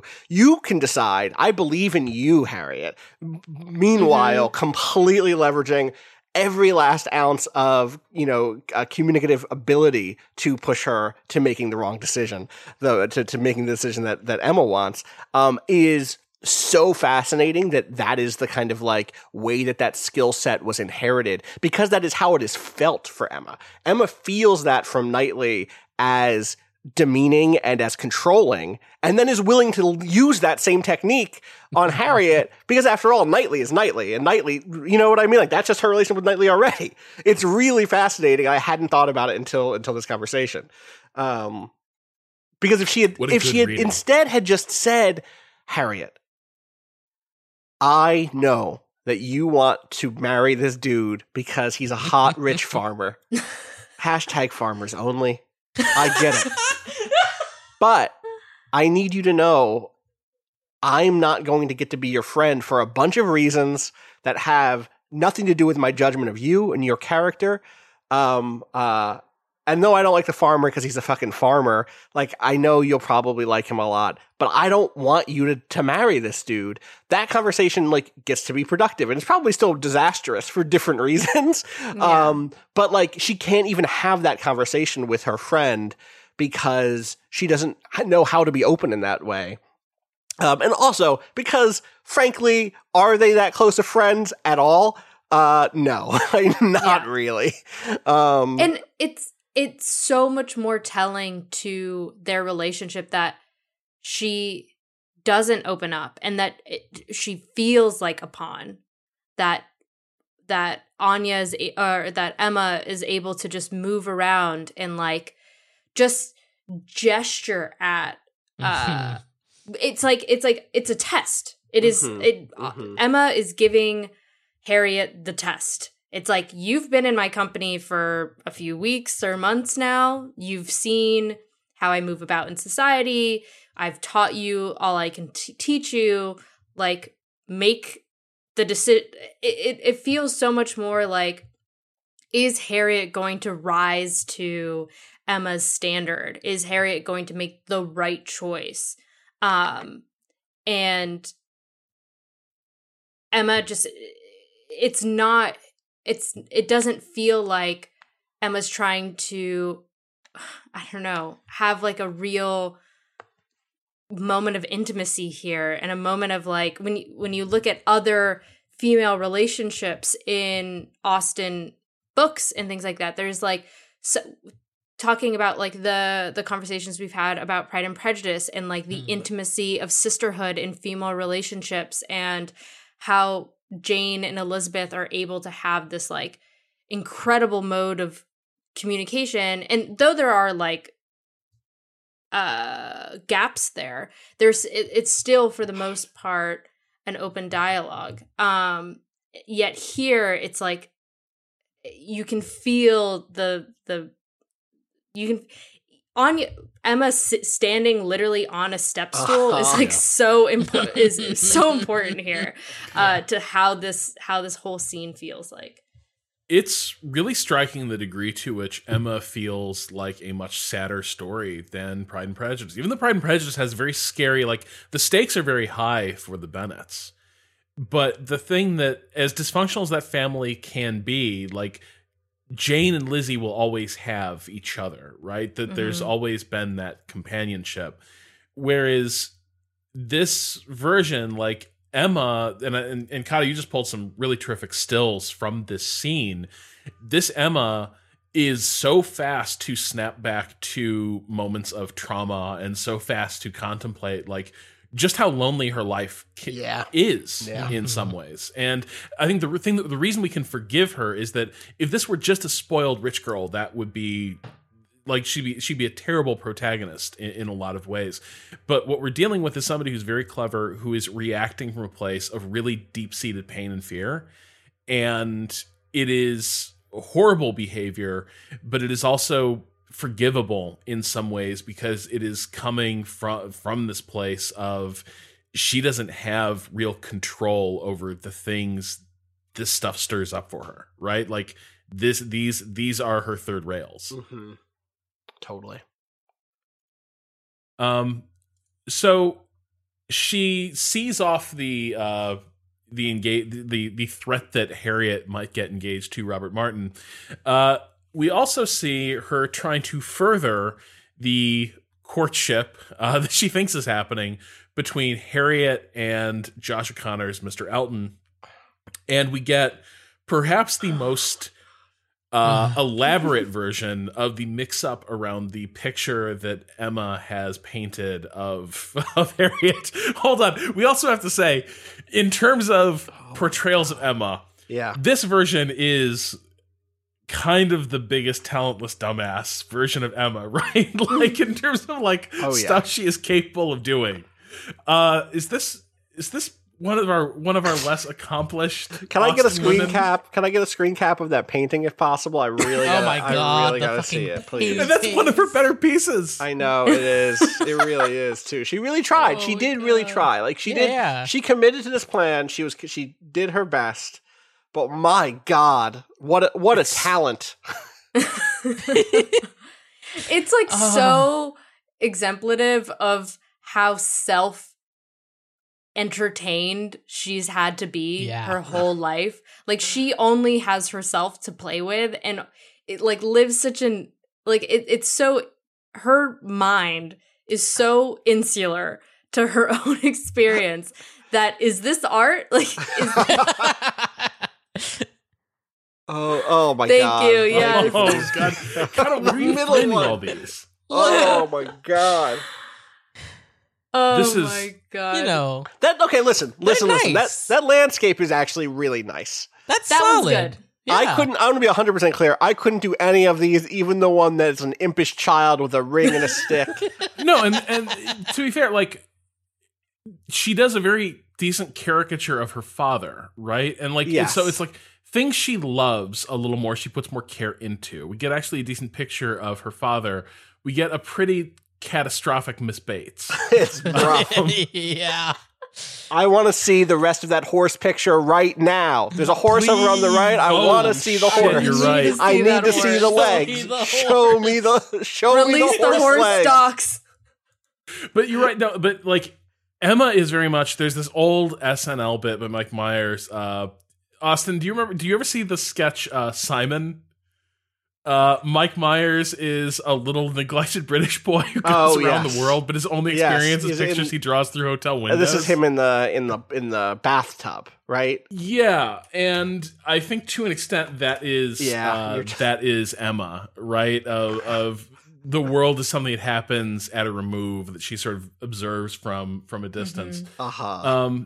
But Mr. Elton.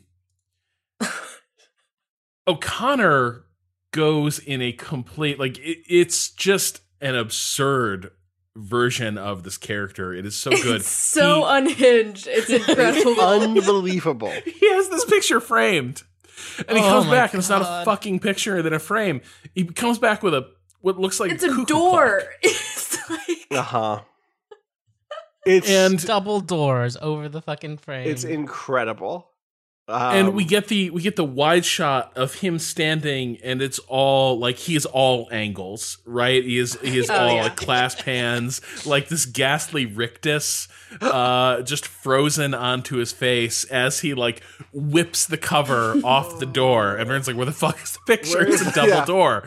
And then he claps his hands, and the two footmen sort of give this look like, well, we're in it now. Yep. And they pull it open and it's a music box. It's a fucking music box with Harriet, with that awful picture of Harriet in the middle of it. Incredible. It's so fucking good. It's like one of the best moments of this entire film. It is just like so absurd and unexpected, and like in any context, this would be fucking wild. Like this entire frame should only be reserved for like the holiest of documents or something. Yes, like the tabernacle. Can I tell you something amazing? Yes. I just found a shot of when they're doing the painting, and I only just realized she's already kind of framed in that style. Like there is a frame behind her that is the backdrop, and it's as if he saw that and was like, "We got to recreate that. I got to recreate the whole thing. I can't just recreate.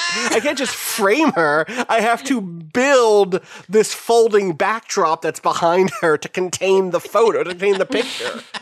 It's the same. It's also the same color as the room. Yes, which is 100%. It's like it is like he like studied the whole environment, so and it funny. must be so. It must. He is also just chewing the scenery nonstop in this film in a way.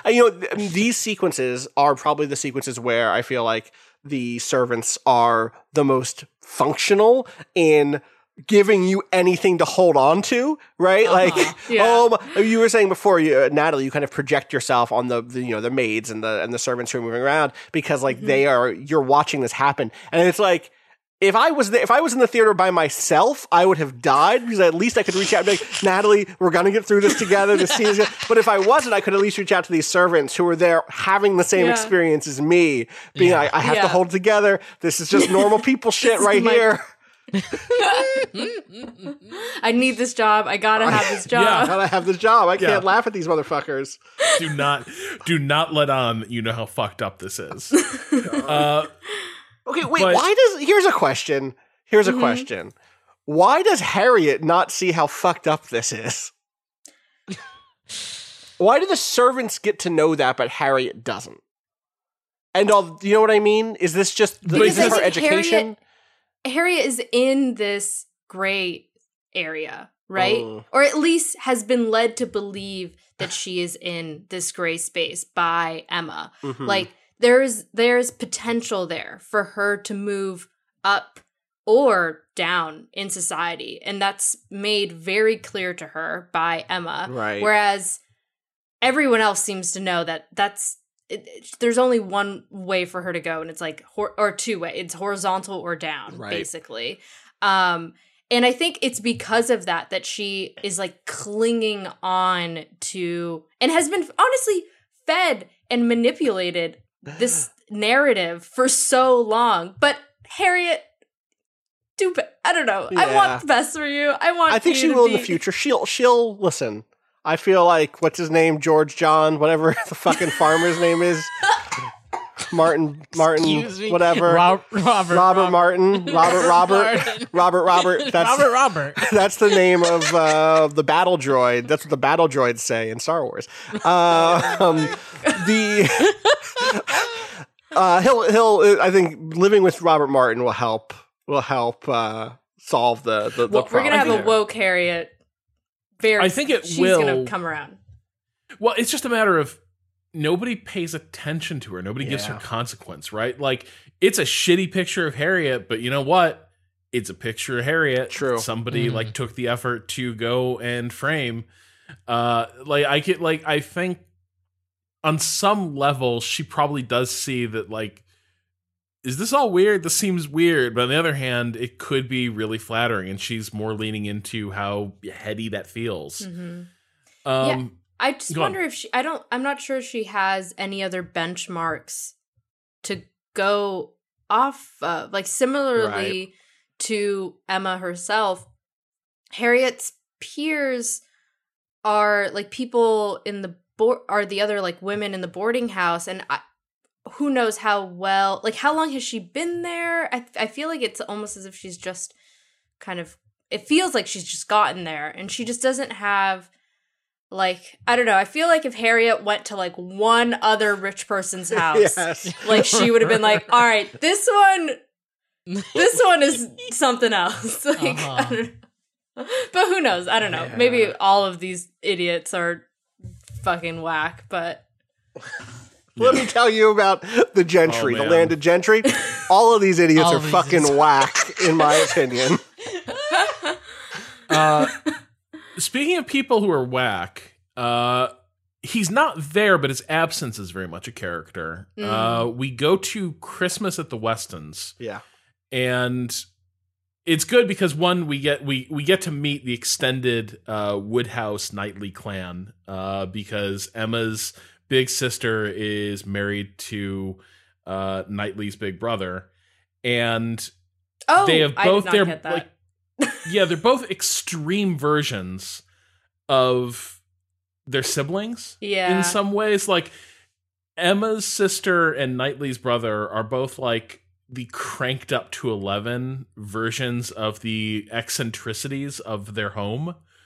And so we do get a taste of, Emma's sister is very much a hypochondriac who is, she now has her fourth child, but she still has that panic-stricken nervousness of a first-time parent, right? Of, oh my God, the baby coughed. No, it's actually the baby like shits itself while she's in Emma's arms, and she's convinced like, oh my God, my baby is dying. Yeah, it's incredible. She seems to have internalized her father much more than like Emma. There's like moments of her, like exemplifying some of her father's behaviors, but it seems very much as something he has taught or is like of his character, whereas Emma's sister is like another Emma's dad, basically. And Knightley's brother is very much the guy who like, okay, so everyone's overreacting. I'm just going to chronically underreact. I'm going to be just so checked out and so bored by this that at this point it's become like pathological. Yeah. Like I am just a snarky, detached asshole in every single scene because I need to be the only person who is not hitting the panic button because the baby farted. And so they're kind of like, you can see the dynamic, but also they are so much to be around. And I don't know, maybe that's also kind of another of those, why hasn't happened for Knightley and Emma? Possibly because there's this weird model of what a similar relationship, it's weird, fucked up trajectory that nobody really wants to say it, but like nobody wants to end up like that either. But we get to Christmas at the Westons, and once again, Frank Churchill has not come and visited his father and the new Mrs. Weston, Isabel. And this is something that Knightley has been hammering from the opening of the movie. And I think this is probably the most aggressive I've seen a version of Emma be about this. Knightley, out of the gate, like sight unseen, thinks there's something up with Frank Churchill. Mm-hmm. Like his consistent position, and I do generally think this is good life advice, is like, watch what people actually do, right? Like watch what, like they will express their values through what they choose to do and not what they say. And Frank Churchill is a guy who is defined by flowery letters explaining why he's not there for this or that, but he's never there. And everyone else keeps waiting to see this impressive young man, the return of Frank Weston's son. And Knightley is consistently out there saying like, there's no way this guy's any good at this point. We've seen enough, which is that we've seen nothing. Yeah. Mm-hmm. So I want to just get part of the story of Frank Churchill clear, because I think I understand it, but I don't know that the film sells it. And we keep saying Frank Churchill, the son of Mr. Weston. And so the story here is Mr. Weston, this is from the book, Mr. Weston was a captain in the militia, marries Mrs. Churchill. The Churchills are a very wealthy family. Mrs. Churchill dies. Mr. Weston remarries, has a second wife, Mrs. Weston. That first marriage produced Frank Churchill, who, when he was a teen, or maybe even younger, was adopted by Mr. Churchill, Mrs. Churchill's sister, the dead Mrs. Churchill's sister, brother, Frank's uncle. And then he took the Churchill name, giving up the Weston name. He went to live with his rich uncle and became Frank Churchill. And I am sure that is the sort of thing that happened all the time, but given his characterization, I cannot help but believe that the reason that I think part of what makes the character effective as being an asshole is that we never have to call him Frank Weston, because the Westons seem chill. The Westons are dope. They are like living nearby, okay, everybody come over for Christmas, we'll figure something out. Great, love it. Frank Churchill has to feel like he's from a different household. And there's a degree to which, like, of course, I'm sure that his adopted or his uncle or whatever, like, is the reason why that name change happened. But you get the sense that, like, no. I did not want to be a Weston. I am a Churchill. And that is a fascinating little bit of character, characterization. I wouldn't say it's character work, because it is about, through this point, certainly, his absence, that over and over and over again, the Westons keep talking about their son, Frank Churchill, because even though he doesn't have their own name, it's almost as if this is part of his accomplishment, is that he's risen to the status of being a Churchill. Even though Mr. Churchill or Mr. Weston previously had been married into the Churchill family, So I think that's an interesting wrinkle to the introduction of Churchill, because the first time I heard this story, I didn't understand what that relationship was. It definitely feels like the film wants you to believe that it was his choice almost. Yeah. Something about the phrasing when they mentioned that he is no longer, like, they do say that, not Weston, Churchill. He took his uncle's name, I think is the way they say it. And it's like kind of to push that, like, this feels like that separation almost feels intentional. Like he doesn't want to have that much to, like, to do his disinterest. Yeah. Well, yeah. And every time he's talked about by his father, it's like, I hope he'll, like, it is like, it's really sad, actually, because he, like, you can tell that there's like a hope in his father's voice that, this will be the time that he shows up. But from the very jump, from our very first introduction, or the very first mention of Frank Churchill, he's missing from, like, very big things, like very huge moments in his father's life. Weddings, Christmas. Like, these are like big, presumably in this society,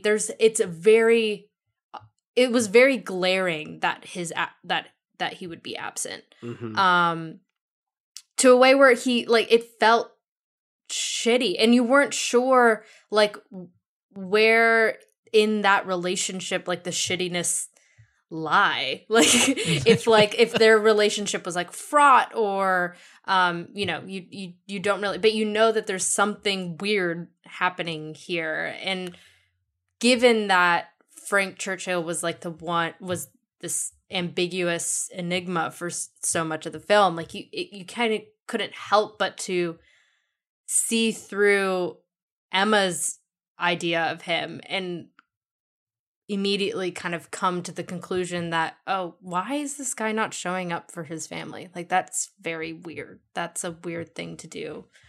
I think this character would have made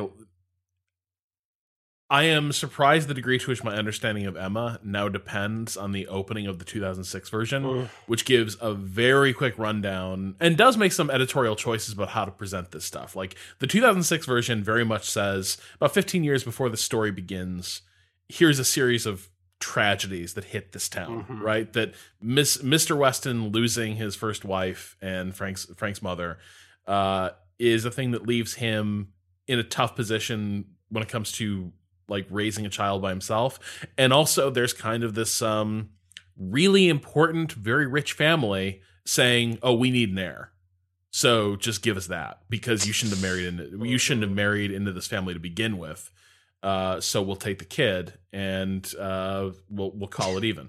That's kind of that's the approach the 2006 version takes. I'm not sure that's disproven in this. Like, Frank's made choices, but again, I think Frank at this point has become someone who is a chronic dissembler and probable killer. So all right, we have to. Can we get to it? Give him lay out the case against Frank Churchill. I need to hear this theory. Okay. So there are a few things. So in any version of Emma, one of the funnier subplots of this is that there is a gothic romance happening in the background of Emma that nobody is aware of. That everyone has all this curiosity about Frank Churchill. Everyone's curious about what's going on with Jane Fairfax's life when she comes into town. Nobody puts together that these two actually are connected in any way, or that there's this entire game they've been playing for years of carrying on a relationship without anybody having any idea that it exists, while Frank is just waiting for his aunt to die so he can inherit. And his aunt is a vicious and controlling person by all accounts who, if he marries someone of no consequence, unworthy to be a Churchill, he will be disinherited. And effectively, by his lights, left with nothing. Certainly left with nothing for having been their effectively son for most of his life. All of that will be taken away basically out of pure spite. Now, in other stories, she's always sickly, and one of the things he uses as an excuse to, be consumed by family stuff is that his hypochondriac aunt is having another crisis that she's sort of using to control him. But here, we get those same allusions to the fact that, is she really sick? She's having seizures. And when it comes time when we learn that she finally dies, Frank Weston even remarks that, I never really even knew she was sick. I always thought she was always kind of in her head about her health, but I never actually thought there's anything wrong with her. Guess I was wrong. Weird. She dies really suddenly, but as far as anyone else really has known, they kind of figured she was in okay health. The other thing is there's this escalating weird energy around Frank Churchill as the story goes on that begins to consume Miss Fairfax, and their behavior gets increasingly heated and inconsistent and slightly, right before the picnic at Box Hill, Frank Churchill seems really off. Not just kind of an asshole. He's kind of been a selfish, smarmy asshole throughout the story. But by that point, he is cruel. He is saying weird shit like, I hate England. I want to get out of this country. I never want to be here. I never want to see any of these people again. He's getting, he is spiraling, and he is about to crack. So is Miss Fairfax. But what is driving them so crazy? Is it just that the double game they're performing, it has become too much for them? Is it the fact that not being continuing to pretend they don't have this connection is causing them to crack under the strain of having to perform? That's kind of the argument the 2006 version does, because the way Frank distracts from signs that he is connected to Miss Fairfax is by being an asshole to her. That happens less in this one, though, and the energy is much more that of Double Indemnity, where there is a conspiracy that they just need to hold it together for a little bit longer and see this thing through to the end, and then they're going to be fine.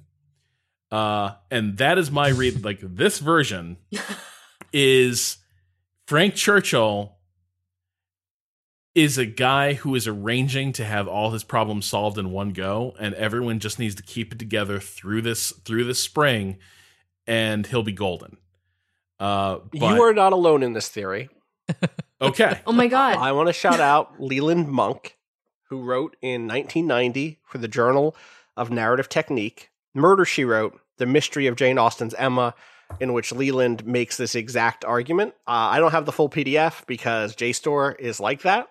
It's very important that this 30-year-old piece of literary criticism that the author was never paid for and won't be paid for if I give JSTOR money be locked up behind $8 or a $20 subscription. I'm pretty sure I still got my school account. I could get that for you. Give me that JSTOR login. Fuck JSTOR for a lot of reasons we do not have time to get into today. Just trust us on it. Makes this exact same case, basically, Rob. That's incredible. So Wow. I'll have to get this actual thing. Part of That's very the fucking good. part of the case that Monk makes or starts to make is that there's a side of Austen herself that we don't often talk about, which is that in Emma, one of the things that does not come up in this film is a sort of literary game called charades, which is a word guessing game. This did show up in the Romola Gray Johnny Lee Miller version because it's part of how Emma, maybe it does come up in this version, how Emma strings Harriet along into thinking that she has a chance with what's his name with Elton, is that she gets a letter from him and Emma reads the letter as if it's a game, as if it's a puzzle, and is like, what could this mean? Oh, could this be referring to Neptune in his sea kingdom? How could we interpret this? And this was like a popular thing for people to do at the time with literary charades. It was like a riddle. And this is the one that this essay opens with is from Jane Austen, which says, when my first is a task to a young girl of spirit, and my second confines her to finish the piece, how hard is her fate, but how great is her merit, if by taking my whole she effects her release. And this is the riddle here is like there's a word to solve from that. And so the answer to this is my first is a task to a young girl of spirit, which is hem, to hem something, and my second confines her to finish her piece, a lock, she's locked in the room, hemming. How hard is her fate, but how great is her merit, if by taking my whole, hemlock, she effects her release. So here is Jane Austen writing about a young girl's suicide to escape confinement. It is not like she doesn't have it in her, is kind of part of what this literary critic is arguing. And also, this is the sort of awareness of those relations and the sort of like, we have forgotten that this is part of who Jane Austen is. And if we go back and reread her works with this in mind, you actually start to see that things like Emma can be read like mystery novels, effectively. Sometimes not with the panache of like a de facto detective story, because Poirot is not going to come in and crack this thing open for us. But the puzzle is there all along, in a sense. That is at least what I'm gleaning from reading the abstract, the first page, and then a student's shout outs also to whoever wrote this summary of this piece for their English 2 class. Shout outs to this person. I don't have it. There's no title on this page, but trust me. So yeah, people should look that up, I guess. Rob, you're not alone. I like this argument. This is a good argument. Yeah. I believe he's capable. I believe it. I also do. I think this one is. Like, I'm not like other versions. I'm not saying in every version Frank Churchill's definitely a murderer, though there's that possibility. See? Yeah. But I think in this one for sure. There's weird observations made around this entire thing. And then we never really see the reunion. Like someone that worked on this film took a class on Emma in college. I read this and was looking for research material on JSTOR and found this theory and was like, yes, I'm in 10 years, I'm going to make this fucking movie because this is it. This is my twist. Yeah, incredible. Can we talk briefly about the God, we should just get to the middle of this because it all comes together here to some degree. I was looking to talk about Jane Fairfax, but we should just get to Jane Fairfax directly, I guess.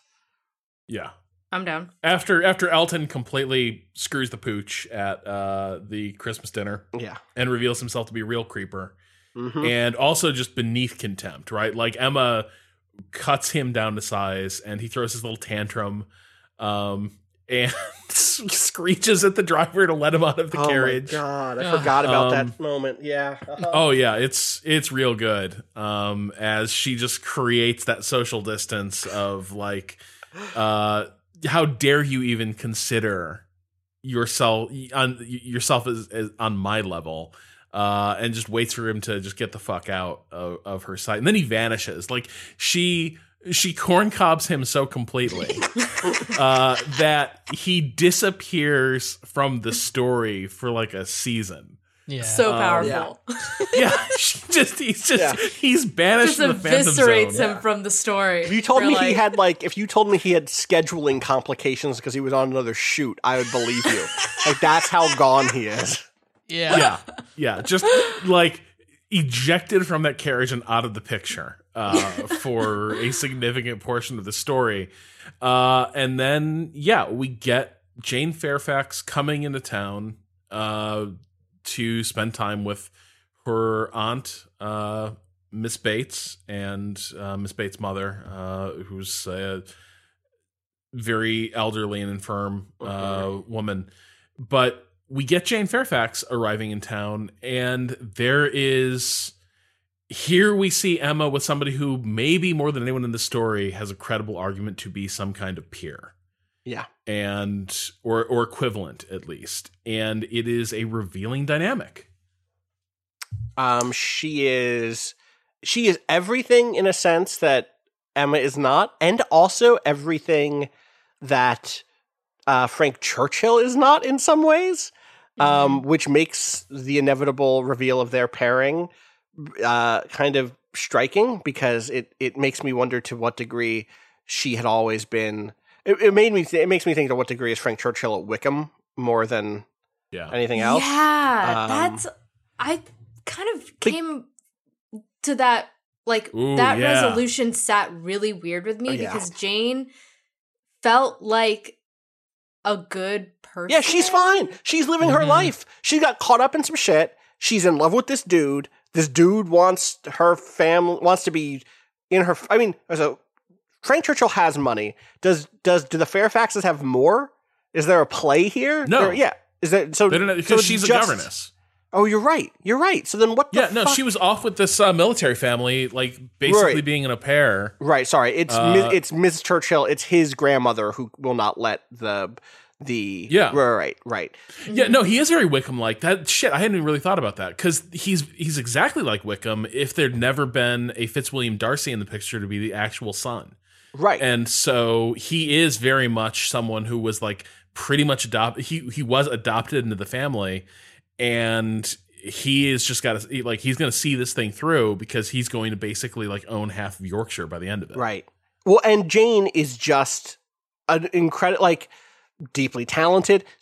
She becomes the object of Emma's ire by her presence and competence, but not by her action in any way. And also, the reason I say she's the opposite of Churchill in some ways is she is here staying in conditions that are not particularly fancy, let's say. She seems to be content with the fact that her family is not necessarily of high standing in the way that the Churchills or the Woodhouses are, you know? And that doesn't prevent her from being an incredible party guest, an entertainer, someone who can converse, someone who can kind of catch everyone's eye. But neither does she make it like part of her identity in a core way. She isn't like wearing it as a badge of honor that, you know, the family that obviously she when she was raised, I think she was probably in different circumstances, but that like Miss Bates is effectively the archetypical spinster at this point, right? Happy to live there, or maybe not happy to live there, but is living there. It always feels so tragic the way to which Emma, in seeing her as a rival, pushes away someone who could have otherwise been an actual real friend for whom will continue to be in the same circles for the rest of her life if things won't shake out a little differently. Yeah, completely. I mean, Jane just feels so authentically herself without putting on any type of performance or like the way that she interacts with other people just feels so natural and not like, even if she's like abiding by social conventions, like it just like, I don't know, she feels like a person. She's not like whereas like Emma and fucking what's his name, the priest and Elton, Elton, there is a quality to them that feels like a caricature of, like, there's just so over the top sometimes that it's like you're not real, like you are just you are very much a character in the story, whereas Jane is just kind of minding her own business and like doing her thing and moving about in the way that she can, and that really worries me because Frank Churchill, it like adds such a sinister, sad light to their eventual elopement. She genuinely seems like a good person, and people echo that. Like, people, isn't it said in the movie by Knightley that like, why are you so cruel to Jane, or something, like you could have been friends, or like you guys would have been friends in another life or whatever, when they're doing the piano scene. He does, but she also does give some explanation of why that didn't work out. And part of it was there were always older parental figures around who were saying, oh, you guys should be friends. Yeah. But also always doing that thing that like people do, which is compare kids. Yeah. Yeah. And this is the thing, is that Jane, a lot of things have come, we don't know how easily they came to Jane, but Jane had the knack to develop a lot of these talents and skills and the drive to put effort into them, to developing like her craft.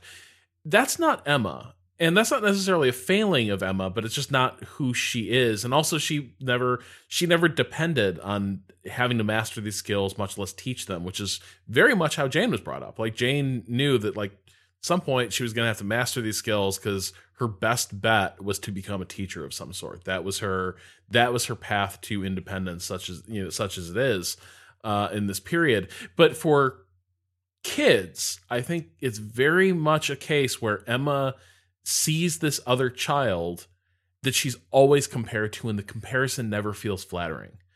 And I can absolutely see, as somebody who did music lessons on and off, like for years, one of the things I always hated about it was there are always people who you knew had the stuff to be musicians. I was not one of them, but you couldn't just enjoy your fucking music, right? You couldn't just do it. It was always, but you should work harder because look at how good that other child is.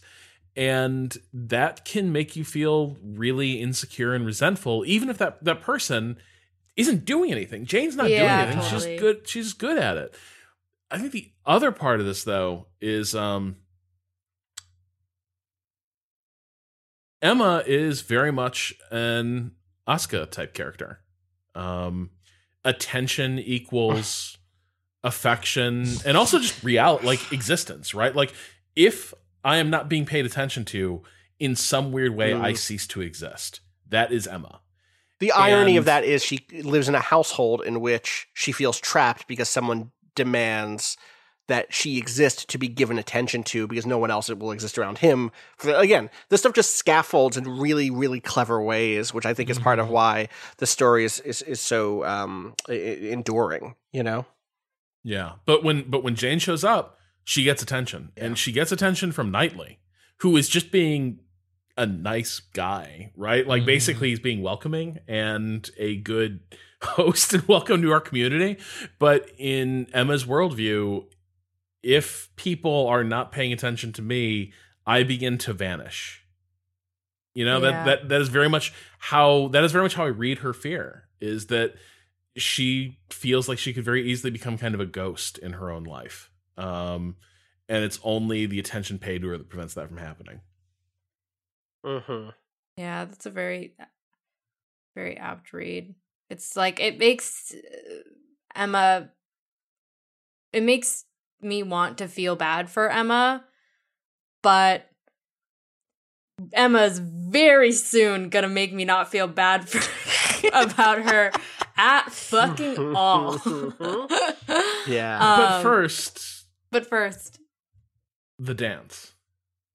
Well, I guess we have Frank Churchill showing up, but we kind of covered him. Yeah, Like, I think we've gotten him. Yeah. He's very polished and utterly shallow, right? He very much seems like the veneer of a proper gentleman atop some sort of shrieking void is how he feels. And we get the arrangement of a country dance, and this sets up sort of a scene that is always brought into this adaptation, which is a dance at which Harriet is pretty meanly snubbed by the now returned Mr. Elton with his pretty horrendous new wife, who is just a piece of work. Oh, yeah. She is so almost every, I can't think of a performance in this film that like lacks, like falls to the background or feels like lackluster. Like her performance of the new Mrs. Elton is so just, she is just the worst. She sucks. And it's perfect. It's like hair. something to laugh at. Yeah. Her hair, it's like, yeah. Oh my God. I forgot. Yeah. God. It's by the end of this movie, like she is so much that by the end, it almost seems like she's brought out a slightly better version of Elton, because by the end of this movie, he is starting to realize that she is so inappropriate and she is such an asshole. There's a few scenes where he is like trying to tamp it down, right? There's a few scenes where he's kind of like, oh geez, we could chill a little more. By the end, when he gives his homily to lead off the wedding of Emma and Knightley, there's kind of no sign of the really pompous theatrical version of Elton that we saw give the same homily at the start of the film. And some of this is a dude who now finds himself in the position of having an embarrassing connection. The embarrassing connection that he thought Harriet represented is now very much the person he married. But we get the snub of Harriet, and then we also get the first dance between Emma and Knightley. And this film, I would say this is a film that I would like very much is interested in sort of the actual like physical desire these characters have for each other. In a way that a lot of Austen adaptations are not. Rob, just read the words you wrote. The relative horniness of this Austen adaptation, because I think it. Yeah, because I think it is. Oh my God! I thought you said hominess. No, horniness. No, it's horny. That was just bad. I'm too zoomed out. I need to zoom in. You got to zoom in. Put those see glasses that R on. and that N. Yeah. I have glasses. You need new ones. Zoom them up. New glasses because you can't get an eye exam right now. Yeah. Hope these don't break. This was so horny. I was dying in the theater. We were dying. This is like the most horny dance scene in any adaptation I've ever seen. What is the horniest thing about it? I don't know. The fact that everyone is just so like touch starved that the simplest. They don't even touch in moments. It's their hands coming very close with that one that one maneuver that is like the reach up maneuver or the crossover where it's like, oh yeah, my hand is almost touching your hand, but not really. Where you can feel the air in between. Yes, 100%. Yeah. Or like the reach behind the back. Love it. It's extremely good. Watching the video. It's extremely good. And it comes after a whole big dance number. So I think that this scene is stronger than the original, or not the original, than the 2000 one that I like. Yeah. That I might like that miniseries more than this film. And they both do something right with the dance sequence, which is it makes it really clear why this is a big deal for the reason that Natalie said. It's like everyone is touch starved. And also it's just different. It's just anything. It's a thing that exists. Like we are 2 weeks away for those of us who are stuck in our homes right now. And honestly, for those of us who are working essential jobs but don't get to go hang out and go do anything, we're going to have one of these balls and no one's going to touch anyone. And it's going to be the best night any of us have had. Lit. Our social distancing dance ball is going to be wild. And I think both versions of the film or both versions of the story that I've seen hit that part really well. And it's like, whoa, this is a big deal for that reason.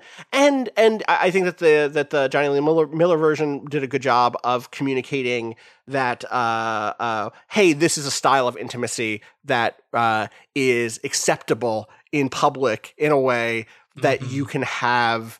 You can start to walk down that path a little bit, and you can really feel, even in that version, how intense it is. This version's horniness quotient is extremely high. The Emma horny index through the roof right now. It blows that sequence out of the water from the Johnny Lee Miller version, and I think it's so much is because of the incredible performances. Like they sell their feelings so hard. It is hard not to be pulled in. It's also some really good editing though too, where like the tight shot on the hand on her hip is like, it is such a tight shot that your awareness becomes entirely consumed by their two hands on her side. And the intimacy of that moment and how unexpected it is, like to the point where you can almost feel like how much that it would feel like that skin is almost burning right from your focus on it. Like the filmmaking makes it real, and like it feel like in that moment it feels very much like a middle school dance in some ways, in terms of its sudden like, holy shit, like I'm touching another person in this way. That shot comes right at the end. They're holding for a second, and then as people start to like let go, you see her hold his hand a little, like give it a squeeze as he's pulling away. It's so good. Yeah, it's so fucking good. There's also the bit where they fuck up and like they have to like fall out of step. Like, oh shit, oh this is a thing. Natalie, what were you gonna say? I also love, I've found this interview that Refinery 29 did with DeWild about this scene specifically, and the fact that she has bare hands for this is like very significant, because there's really no reason why she would have bare hands. Like this dance would have been a gloved dance, but everyone else is gloved. Yeah, everyone else is gloved, and Emma's hands are bare. And the reason why is, and I'm quoting, DeWild says, "I'd like her to have bare hands." She's talking to her etiquette expert. And the etiquette expert says, okay, we can do that, because she could have like just eaten. And if she just ate, she would have had to have taken off her gloves. And maybe when they're talking, she hasn't put them back on yet. And then she can dance with her gloves off. So it's like this happenstance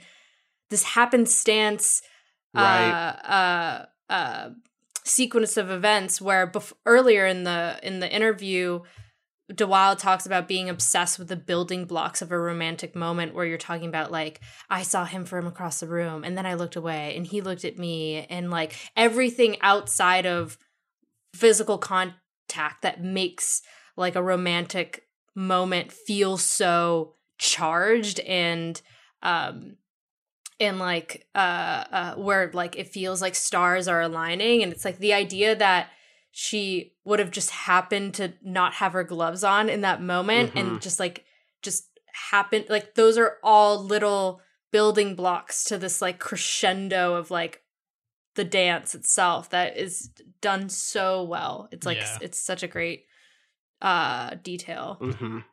Well, and I think they establish, this is again a smart piece of storytelling here.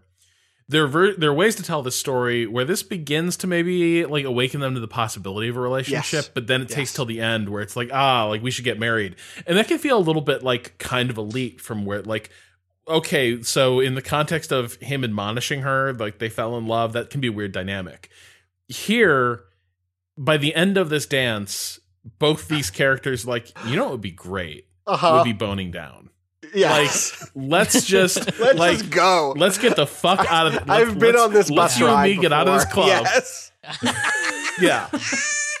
This is, and I've left this student council meeting in grad school and gotten onto that bus before. I'm like, what are we doing? Yeah. We gotta go right now. Wow. Yeah.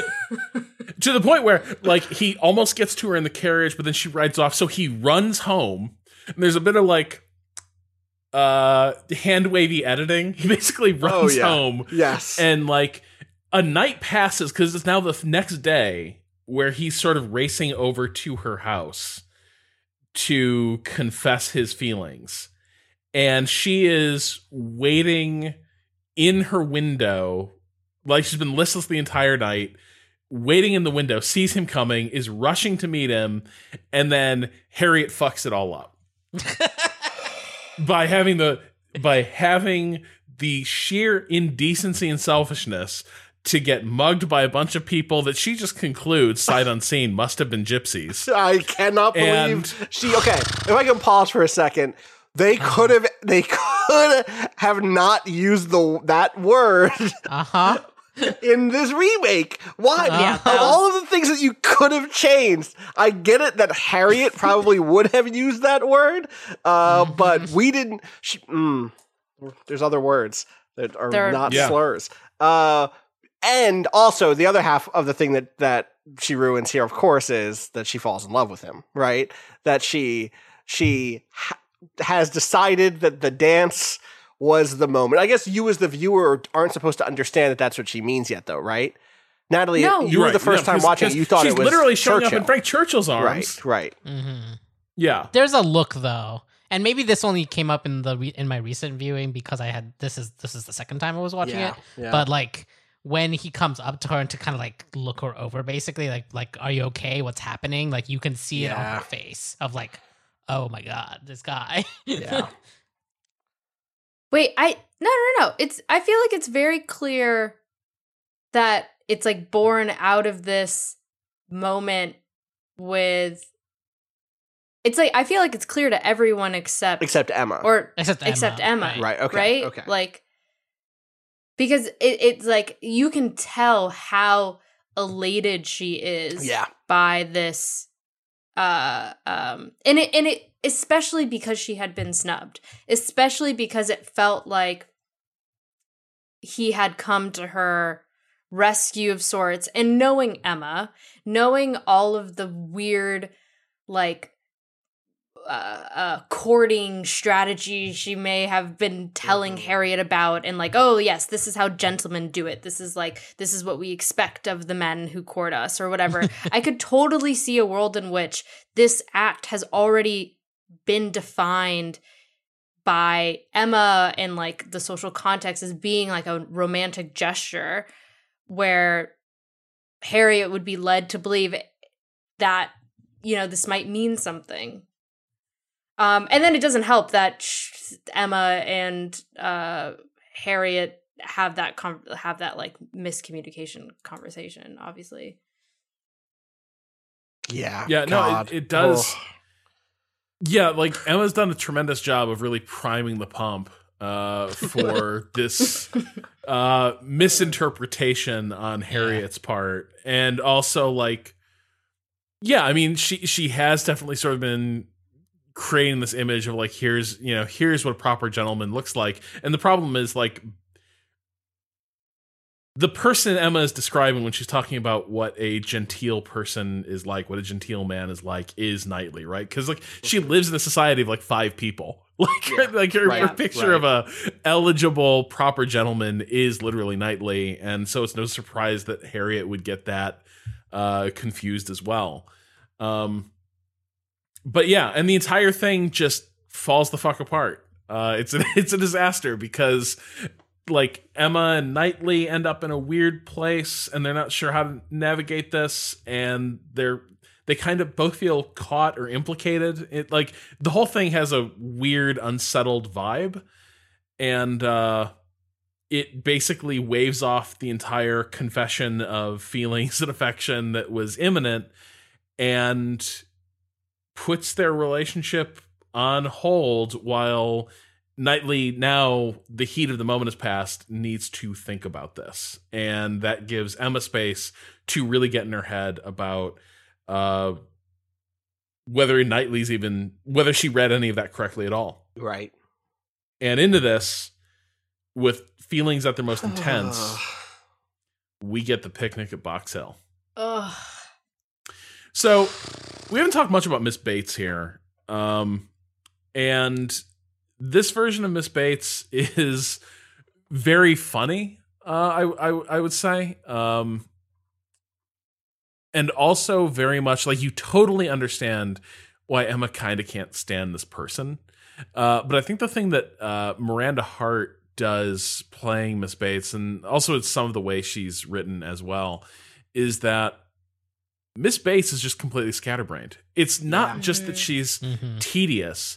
It's that she literally, like, there's a scene in the shop where she literally misplaces a letter that she was holding 30 seconds earlier. She is extremely ADHD in some ways, and is also very nervous, and is often in the position of sort of just filling space in a conversation as she tries to remember where she was going with this or what was the point of this. And Miss Bates is a character that what makes her tedious is obvious, but also the things that drive it are equally obvious to us as a spectator, right? That like Miss Bates can be a lot, but she's also very sweet and harmless. But after 20 years of dealing with this, Emma's just kind of out of patience for it, and she's now at her worst. Yeah.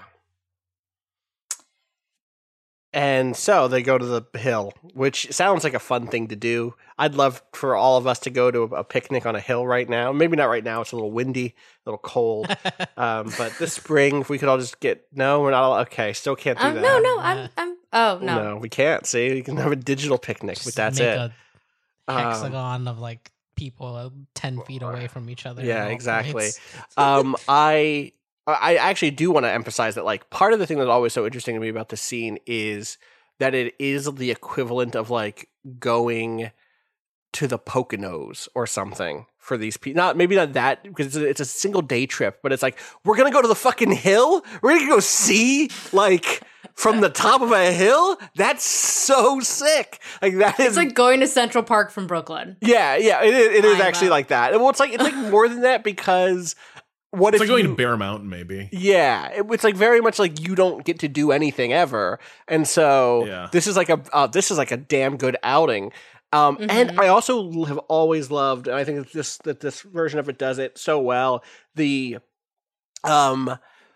awkwardness of the group who goes, the tension of it, who are being held together by the same tension that makes them tense.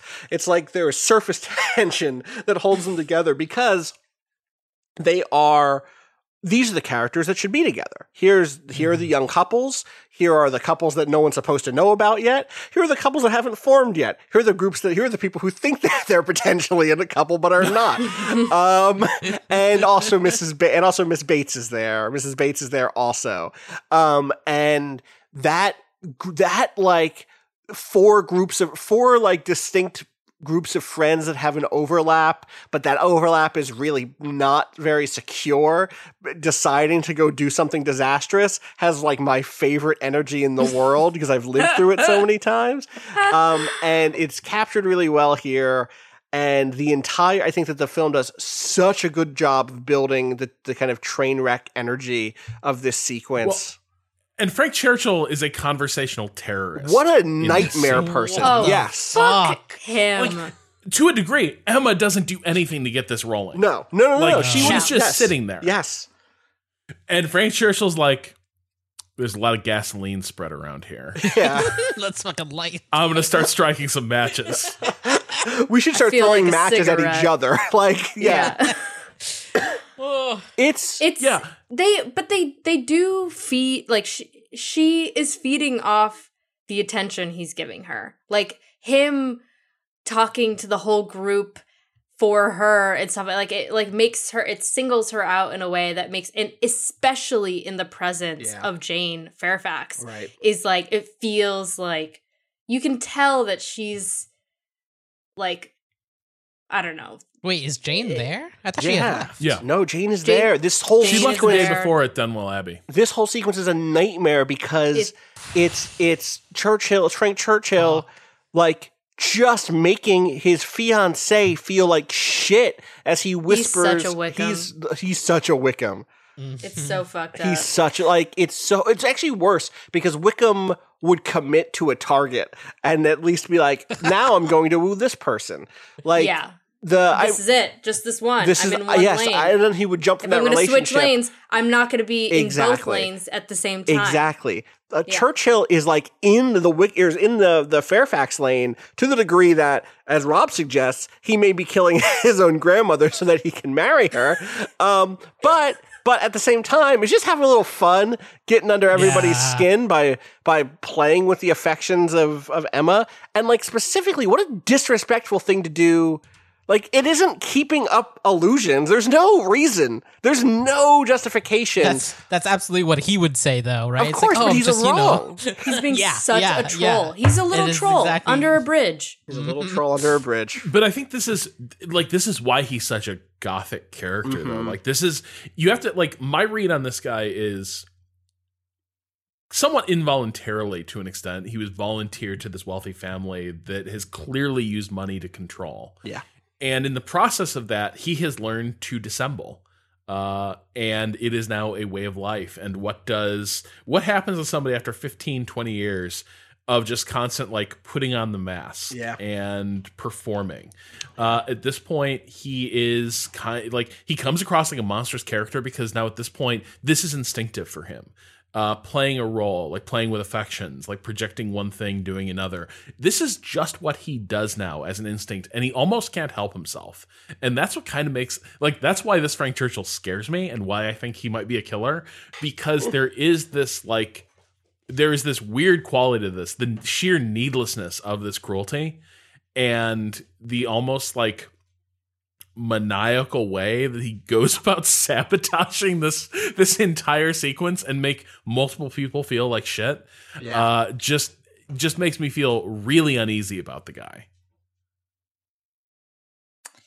Yeah, he has bad energy. Bad fucking energy. He's just, it's because this is mean spirited. Yeah. This is so mean. This is like he knows he knows his situation and is deliberately being a fucking shithead.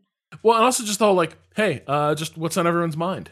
I noticed there's a weird vibe. Everyone just has to say what's on their mind. Let's really get into this. Worst. I hate this person. I couldn't be caught dead being friends with this person. Fuck this guy. If you have a friend like this, he's not your friend. Get him out your life. Not your friend. Get him out of. You don't need that shit. You absolutely do not. He sucks.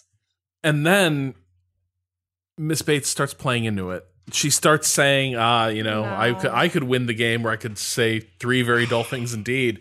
And you see at like, sometimes someone says something and it's just a big, slow meatball of a pitch across home plate, right? It happens to all of us.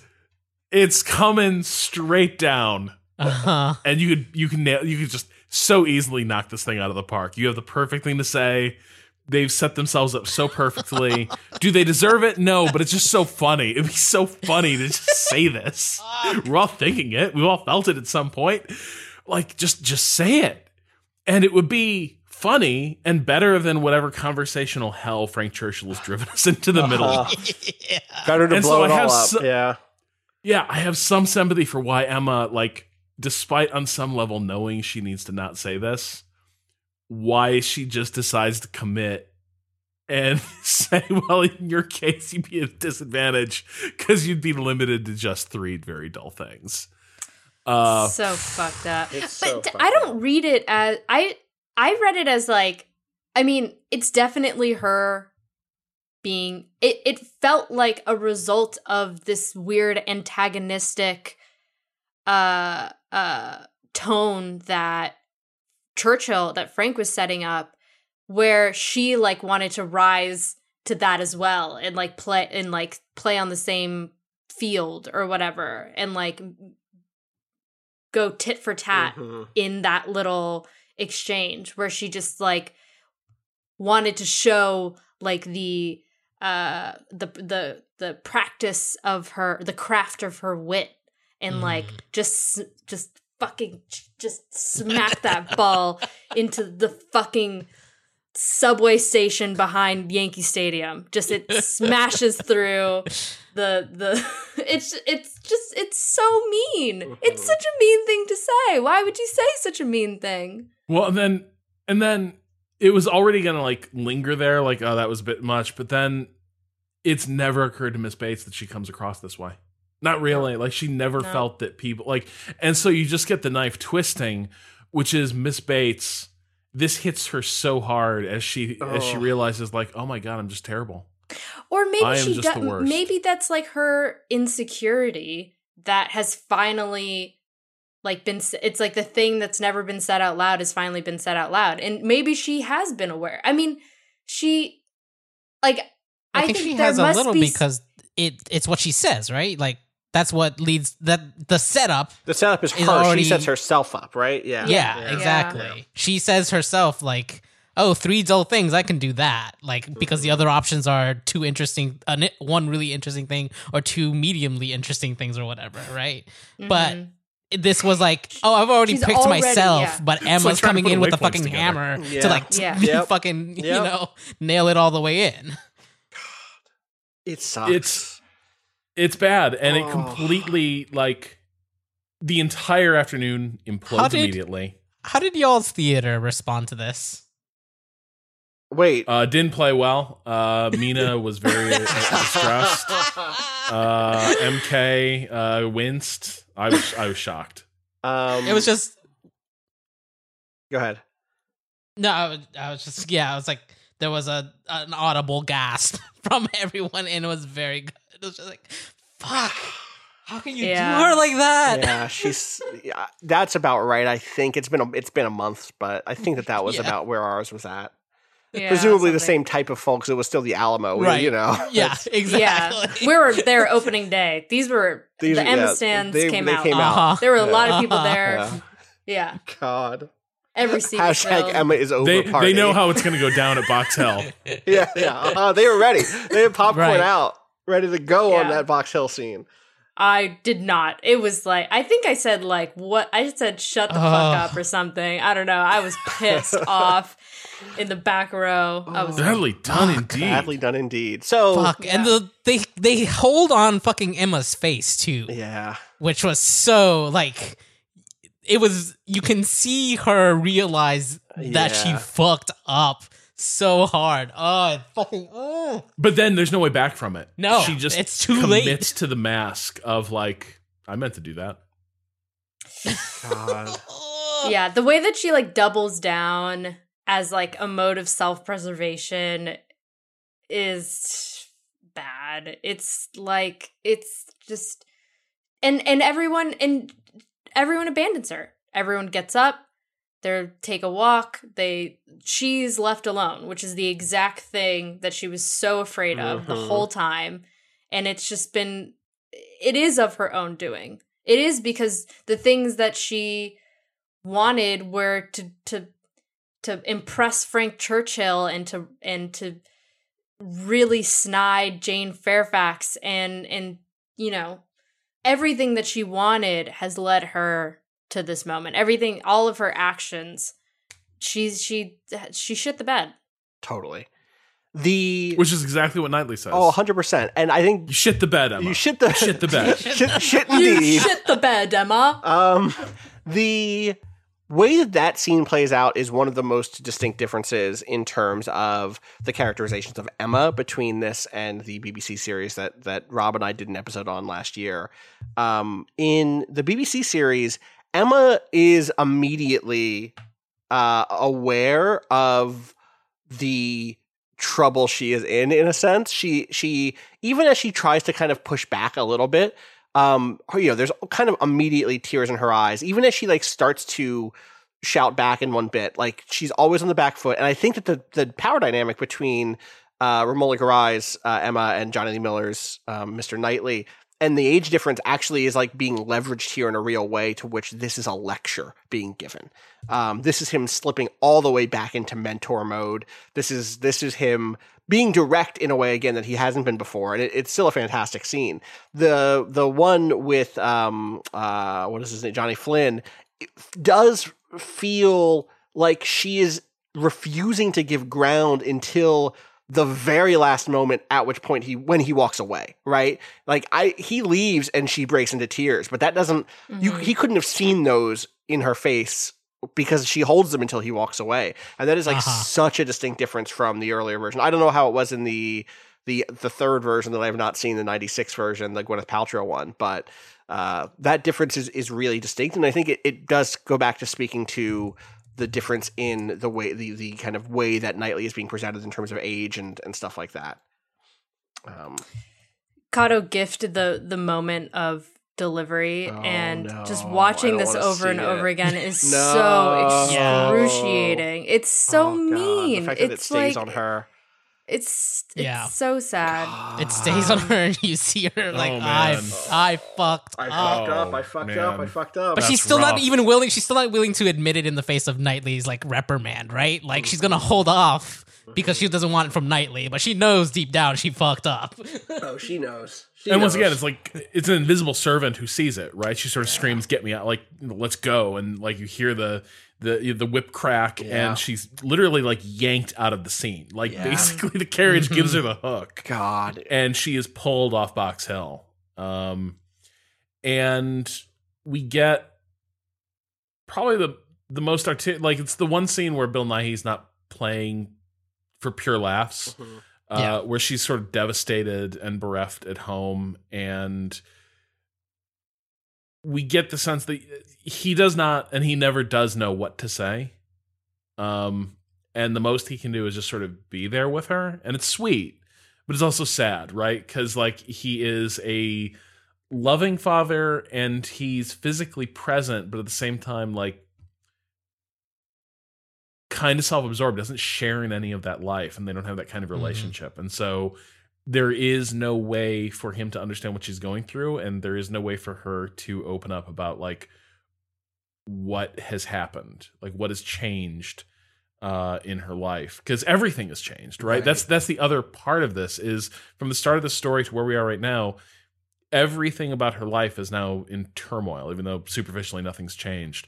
And her father can see that, but there's nothing either of them can really do about it and bridge that gap. And it's a sweet and sad scene. Yeah, I don't have much to add there. Yeah, I'm with you. Yeah. And then we get so here we have more direct portrayals of how Emma begins to try to make amends. They sort of compress this a little bit, where she, like in pretty much every other version of the story, Miss Bates evades her attempted apology. Miss Bates basically goes into hiding to avoid Emma. Here she doesn't. So Emma, we get a very good shot of Emma going up the stairs to see Miss Bates. And it's the first time we realize, like, oh, the Bateses live in a small apartment. This is, they like. This is going up to someone's tiny, cramped one bedroom through, a sketchy stairwell, and that stairway feels like a mile long as Emma tries to get to that door. But then she does have a good conversation with Miss Bates that I think does lay out, like, these characters need to reaffirm they do care about each other, and that is real. But Emma needs to own the fact that she was a pretty huge asshole. And I think that's played pretty well here. Yeah, agreed. And for storytelling purposes, pretty neat. Yeah, it wraps up very neatly, right? I mean, I think it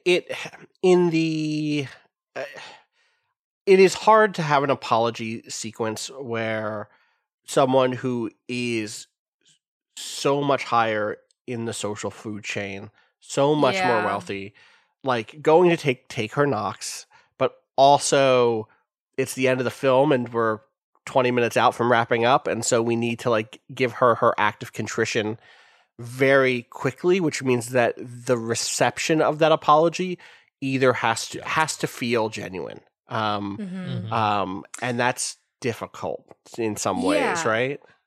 I feel like Miss Bates wouldn't really have the ability to like reject, like out of social convention, wouldn't really have the ability to reject this apology given the difference in class and social status.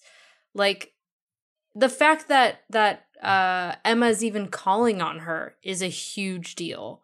And like in the way that it's read in this, the way that it feels in this movie is like Miss Bates is just such a kind, genuine person and does really care about Emma, that she's like willing to forgive and, you know, sees the best and always has seen the best in Emma and, you know, can write this off as a lapse of judgment or whatever.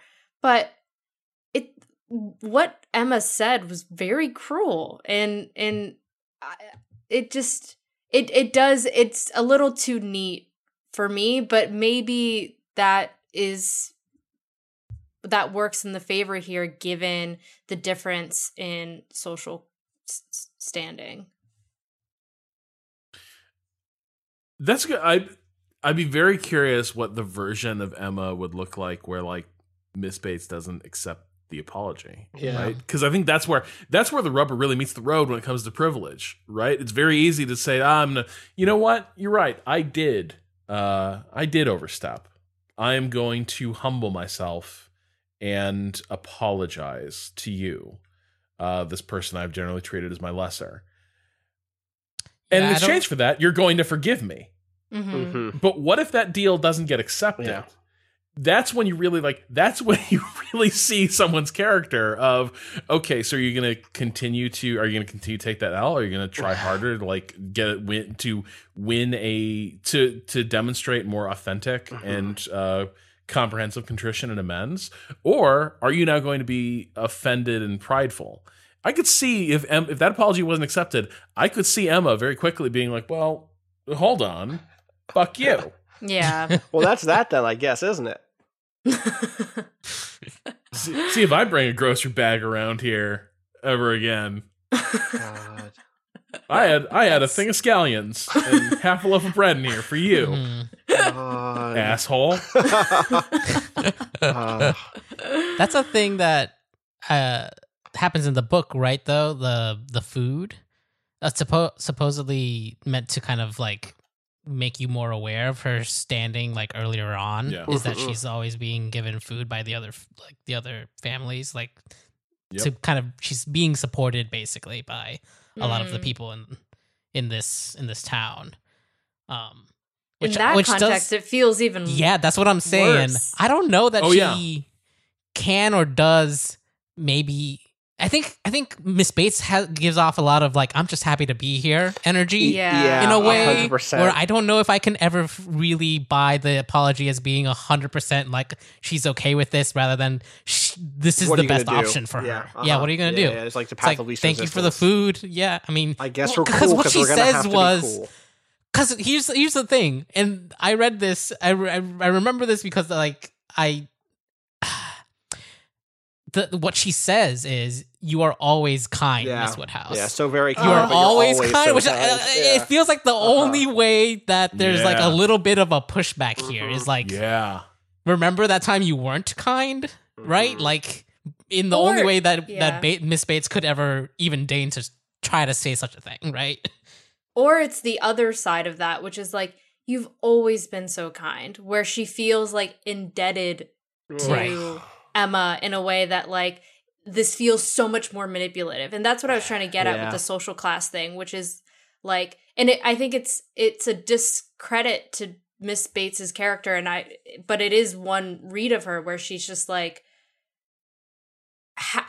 she's happy to be here. She's happy that Emma would consider her a friend. Happy that Emma came to, to call on her and apologize and those kinds of things. Where, you know, just their friendship it's like the kind of thing where like, I'm your best friend, but you're not my best friend. Right. Yeah. It's like that. And that makes me really sad for Miss Bates because I think she deserves better than Emma's shitty friendship. Mm-hmm. Right.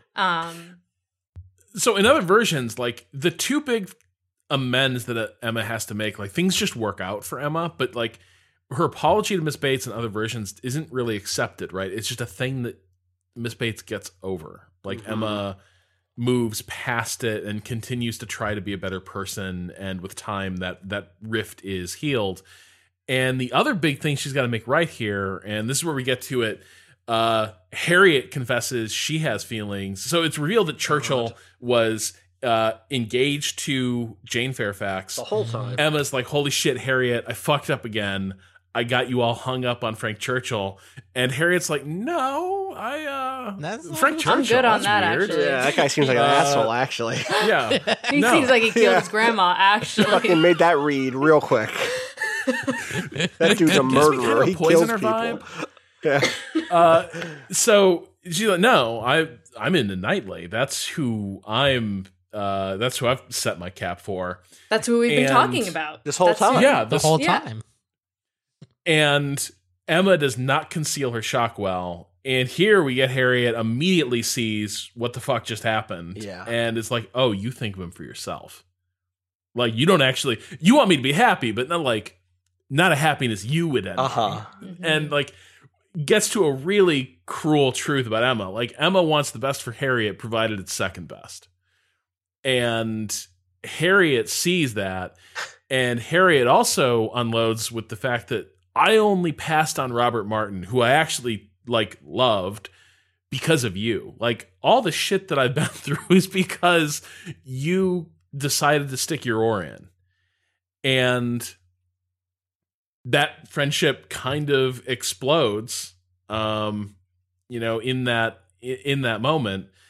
And well, this moment comes later, but it's the thing that Emma has to clean up, which is the fact that in a fit of insecurity, she fired torpedoes into Harriet's life, into poor Robert Martin's life, and his extended family, who all seem to love Harriet.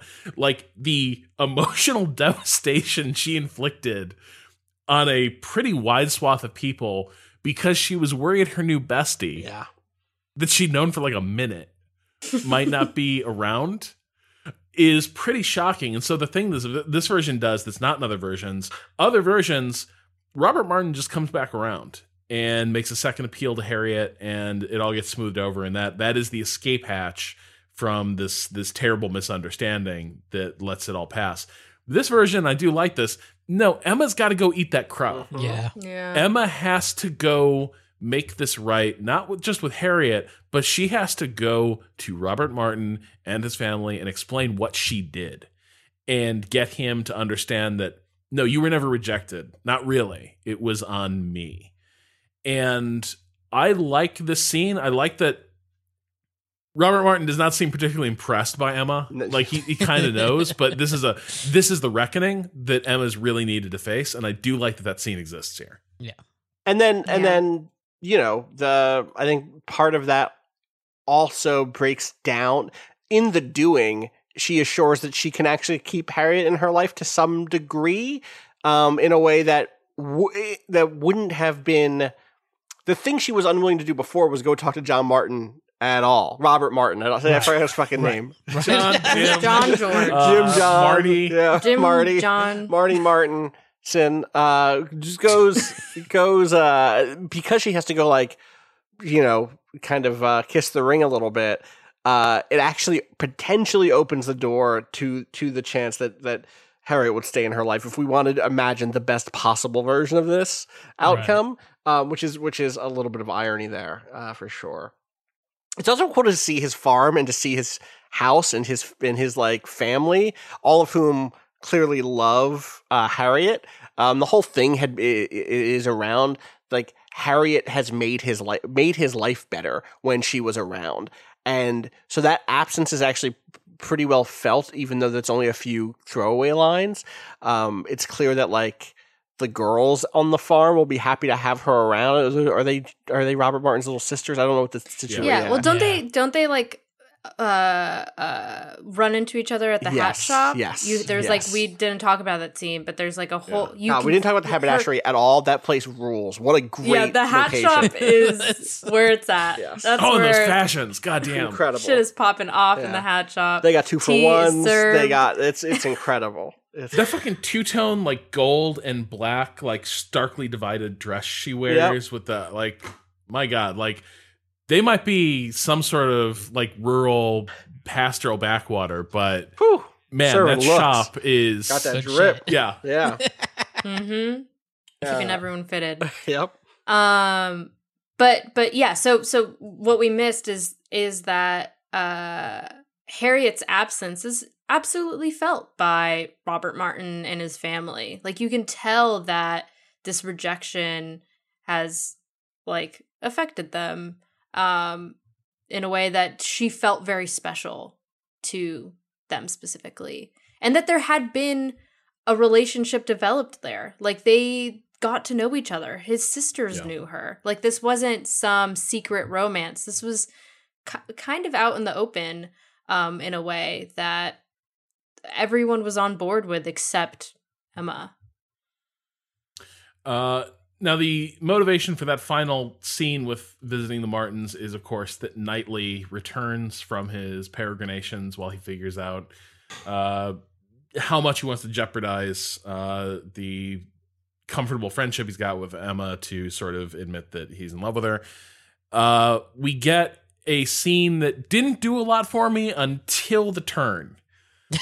In terms of confessions of Knightley's love and all that, like, it's fine. I don't think it was particularly, like, it feels like a very boilerplate scene, which I think kind of becomes the point when we wait to see Emma's reaction. And there is no reaction until blood begins pouring from her face. It rules. It's so good. Amazing. I will say I do like a bit of, like, I mean, and, like, you know, this gets played out a lot, but I did enjoy the like difference between them being outside of under the branches. Yeah. Kind of like working around the weird, like, half, like, not saying the full thing, right? Like, working in, like, the public sphere where you can't say the full thing to under the like kind of shielding of the tree when it's like actual confession time, and then kind of back out when it's like, oh shit, I have to fix the kind of societal mess I've made before we can have our, like, romance again. So it's like this kind of in out movement through this scene really kind of plays up the kind of, like, different spheres that they're all working in, right? And they're all terrified. You're like, he's worried that if he forges ahead with this and she doesn't want him to, it's going to screw things up between them. But she's worried he's here to say that he's going to ask for Harriet to marry him. And they're both terrified of the different ways this conversation could go. And then no sooner has she realized that, to an extent, like, the thing she's been pining for here is coming true, then the other problem comes crashing down, which is she fucked things up for Harriet yet again, but also she's not sure what to do about her father either. You know, that becomes a thing that no sooner, like, before they can really even contemplate life as a couple, she immediately has to answer this question of, well, how does this change things for my father? Because I can't possibly leave him. And this is resolved in sort of the penultimate scene, which is returning to the fireplace drawing room where their relationship in this picture began. We return to the bit about Mr. Woodhouse's obsession with drafts and desire to be boxed in by screens. And this time the screens, of course, give them finally a bit of privacy in a domestic sphere for the first time in the film. Which I definitely read as as Emma's dad doing on purpose. Oh, right? Yeah, like, that's how it's shot. This is him noticing some, like, chemistry happening that wasn't there before, maybe, and was like, "Yo, go sit over there. just go." There are other rooms. It's a big house. It's I just very think funny. You probably have funny. 1,000 rooms. Well, but it speaks to that sort of like the whole, like, yeah, the like structures of of society and the like things that are like pertinent to do or whatever, right? Like this is the way they could like walk around that and still have this conversation right there. It seems like Mr. Woodhouse doesn't really care. He's just like the barriers and stuff is just a formality, right? Really. Exactly, yeah. And like, but yeah, it's very funny. It's, you know, it's definitely doesn't seem like it would have happened. Like, I can't imagine that actually really going down in the way that, like, he seems so, I don't know, like, encouraging of it in the way that in another situation would have felt like like an arranged sort of situation. Mm-hmm. But instead, he's recognizing that they already have a connection. This is not like a situation in which like two families are forcing two people to come together or whatever. But it's like, I want the best for my daughter. They're horny. Yeah, they're sharing looks. Let me throw the equivalent of up. turning the rear view mirror, like to just face outside the car. closing the little taxi cab like back or the limousine back connection thing. Allowing your kid to have closed doors for the first time, right? Like but I think that there is an element of that, right? Which is that it's not appropriate for them to go sneak off in the evening to some other corner of the house, and so for this brief moment, like, even though, you know, they're clearly committed to each other, that you know, he's just got to give them the privacy they're allowed at this juncture. Yeah. And that's where they sort of settle on, is she going to leave Hartfield? And the answer is no.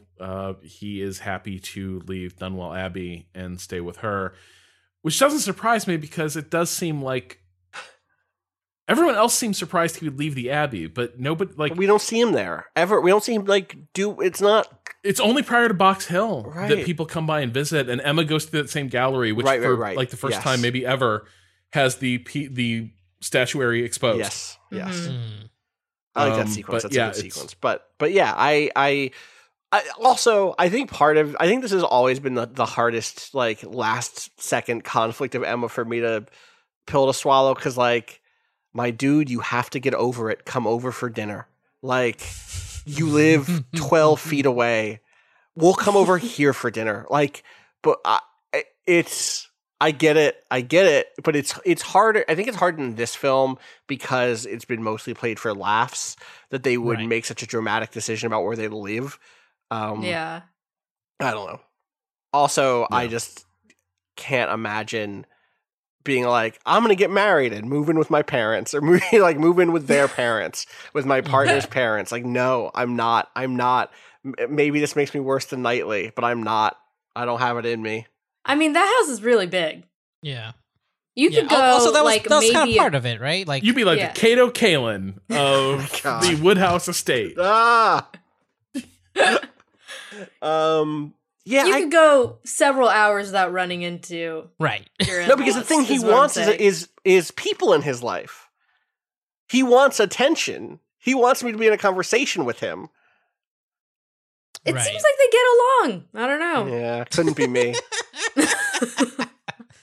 He seems great. He's funny. He does that bit where he makes fun of the priest. Love that bit. Happy to go to church with him and sit next to him when he goes, innocence. Innocence.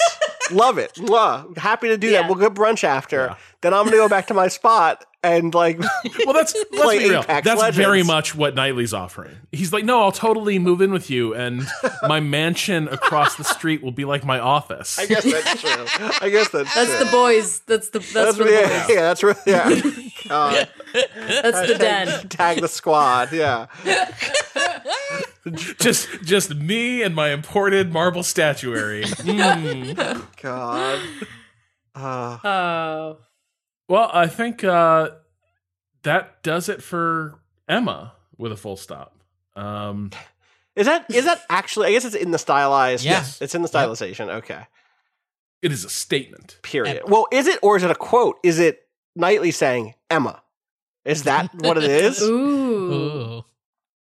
Is it people saying her name? Is it a particular person Emma. saying her name? Emma. Right, exactly. Yeah. I mean, I can't remember the trailer, but maybe the trailer. Emma? If that would be, if there was a trailer that we could check. If there's a trailer that Unfortunately, was The trailer like, had no idea what to do Emma! with this. Yeah, the trailer like leaned hard on like editing to try to make this like it tried to make it feel like the movie does feel, which is pretty snappy and light and fun. Yeah. But not in a way that trailers are good at communicating. Mhm. Right. But yeah, I don't know. I really do like this version, but I think the thing that I love about it is that it's a beautiful production, right? Like in terms of command of the text, I think there's a lot of adaptations I probably prefer. But in terms of like a piece of cinema I'm watching, this might be the best Austen adaptation I've ever seen. Wow. Wow. Strong Holy words. shit. Wow.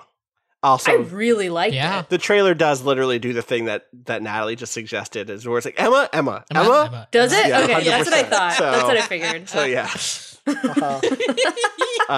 Rob, that is a really strong recommendation from someone who I think holds their cards close to his chest. Rob, normally you're someone who gives some time between your consumption of something and your inevitable large Except the problem is there is but there's nothing.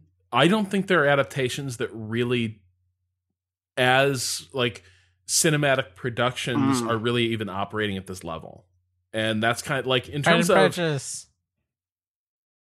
The fucking not terribly visually interesting. The film, the film. That's what I'm saying. Yeah, But that's kind of that's the thing though, is that's kind of what that has the most. That's what that film has going for it the most. Where this, I still like hits the adaptation bits better than that hit the adaptation bits, and is still like beautiful and well done filmmaking. I don't know that I can. I think you're right that it's beautiful filmmaking, but I care too much about the pacing and the character work that's missing here for me. I put this in the wrong chat. 1 second. I definitely dropped that trailer into a chat with other people in it, which is very funny. I think that the 2009 version or whatever is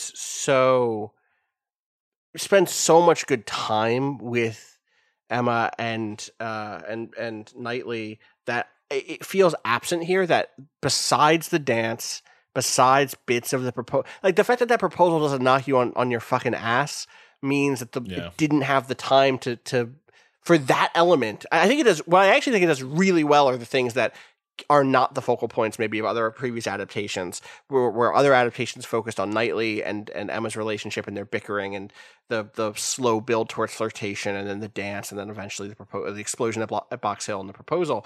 Like all of that stuff is normally the focal point. And so the stuff with Harriet, the stuff with Miss Bates, the stuff with Frank Churchill kind of becomes supporting matter. And I think this maybe does a lot of those things best. I think that the stuff with Harriet is specifically so sharp here. But it doesn't scratch my itch for playful couple bantering and bickering with each other. For so You're talking long. about the series. I'm talking about the series, and I know that I know that it gives it a distinct edge. I know, but like, listen, I'm stuck at home anyway. I'm gonna watch one or the other and give my recommendation. I think that watching that series adaptation made this land flatter, even if that comparison is apples to oranges. It like meaningfully changes my experience because I wanted more of the two. I wanted their chemistry to be hotter in the scenes that were not where it was like scalding hot. Like that sequence is fantastic. That dance is incredible. But the rest of it, I wanted there to be better chemistry with them or more of them. And it wasn't there. And I know that's like a very superficial want, because I think you're right, Rob, that this film does so much else really well. And I still like it a lot, to be 100% clear. No, I mean, here's the weird thing. Like, in terms of, like, the thing I prefer, like, is a good adaptation of the source material, I think the 2006 Johnny Lee Miller, Romola Garai version is better, and I like it. Like, I'll probably end up watching that one more. But in terms of, like, all the things that go into a production, like a thing being visually interesting, like making a cinematic experience out of the story, just the sheer number of times I just wanted to take a still frame from this movie and like rip it off the TV and hang it on my wall was incredible. Like there's so much here, and I think that's what I mean is like what I mean by like it being the best production is kind of a narrow definition, right? Of like in terms of how is it produced, right? Not just the words on the page, but just what are the things put around it. I think this one probably does that better than most or maybe all of the others I've seen. In terms of getting at the magic of Austen, I don't think it's on the level of that 2006 version. I don't think it cracks the the firewall that is the BBC Pride and Prejudice. But I think it does a really admirable job of having a really distinctive identity and style. Yeah. For a story that we're really familiar with. I don't know that we have anything else to say. I think that's a good end for me. Yeah. All right. Well, that will do it for this edition of Be Good and Rewatch It. Wait, did you all get Be Good and Rewatch It back? I'm so confused. No. It's just going to go into the feed. Don't worry about it. Oh, okay. You can take that out then. No, leave it in. This is Be Good and Rewatch It. Natalie, you have to be like, wow, you should do Be Good and Rewatch It more. That'd be fun. You got to like sell the. Everyone should. You should do Be Good and Rewatch It more. That would be fun. Wow. Wow. Well, now Kat will cut that part out. Great. That will do it for this edition of Be Good and Rewatch It. Music is by I love Too this show. I love that it's always on. Natalie, this work you can find at twomellowmakes.bandcamp.com. You can keep up with everything we do at waypoint.vice.com. And follow us on Twitter at Waypoint. As always, please rate and review us on your podcast platform of choice and let the world know about these 5-star podcasts. Well, the one 5-star podcast that we have with 5-star runtimes. This is a 5-star runtime. This is a 5-star. This is absolutely. We did it. This is old school. Yeah. I miss this. I feel fucking great I feel right now. great. Yeah, I also feel like I want to go get weeks. lunch so bad, but we can't do that. Oh, yeah, That's I'm not hungry. a thing we get to do after a podcast anymore. I'm Off gonna to Mex. Yeah, if only. Well, you can find me on Twitter at Rob Zachney. Austin, where can Just to people be clear, find you? Mex is a place near the Vice offices. That was not leave it Rob's ambiguous. ability. That's right. Climb into your Mex, everybody. Let's go. Hey, want to get a bite on top of the gantry? Yeah, let's go. That'd be great, honestly. Austin_Walker, you already know what it is. Natalie? At Natalie Watson. And you can Google Kato Waypoint Twitter. What? His account. We'll be back next week with Waypoint Radio. We'll be digging into the remastered Final Fantasy VII. You can catch it all on Waypoint Radio and on Be Good and Rewatch It. I think we might upload it to this feed. Who knows? Until then, let us refrain from making any more matches.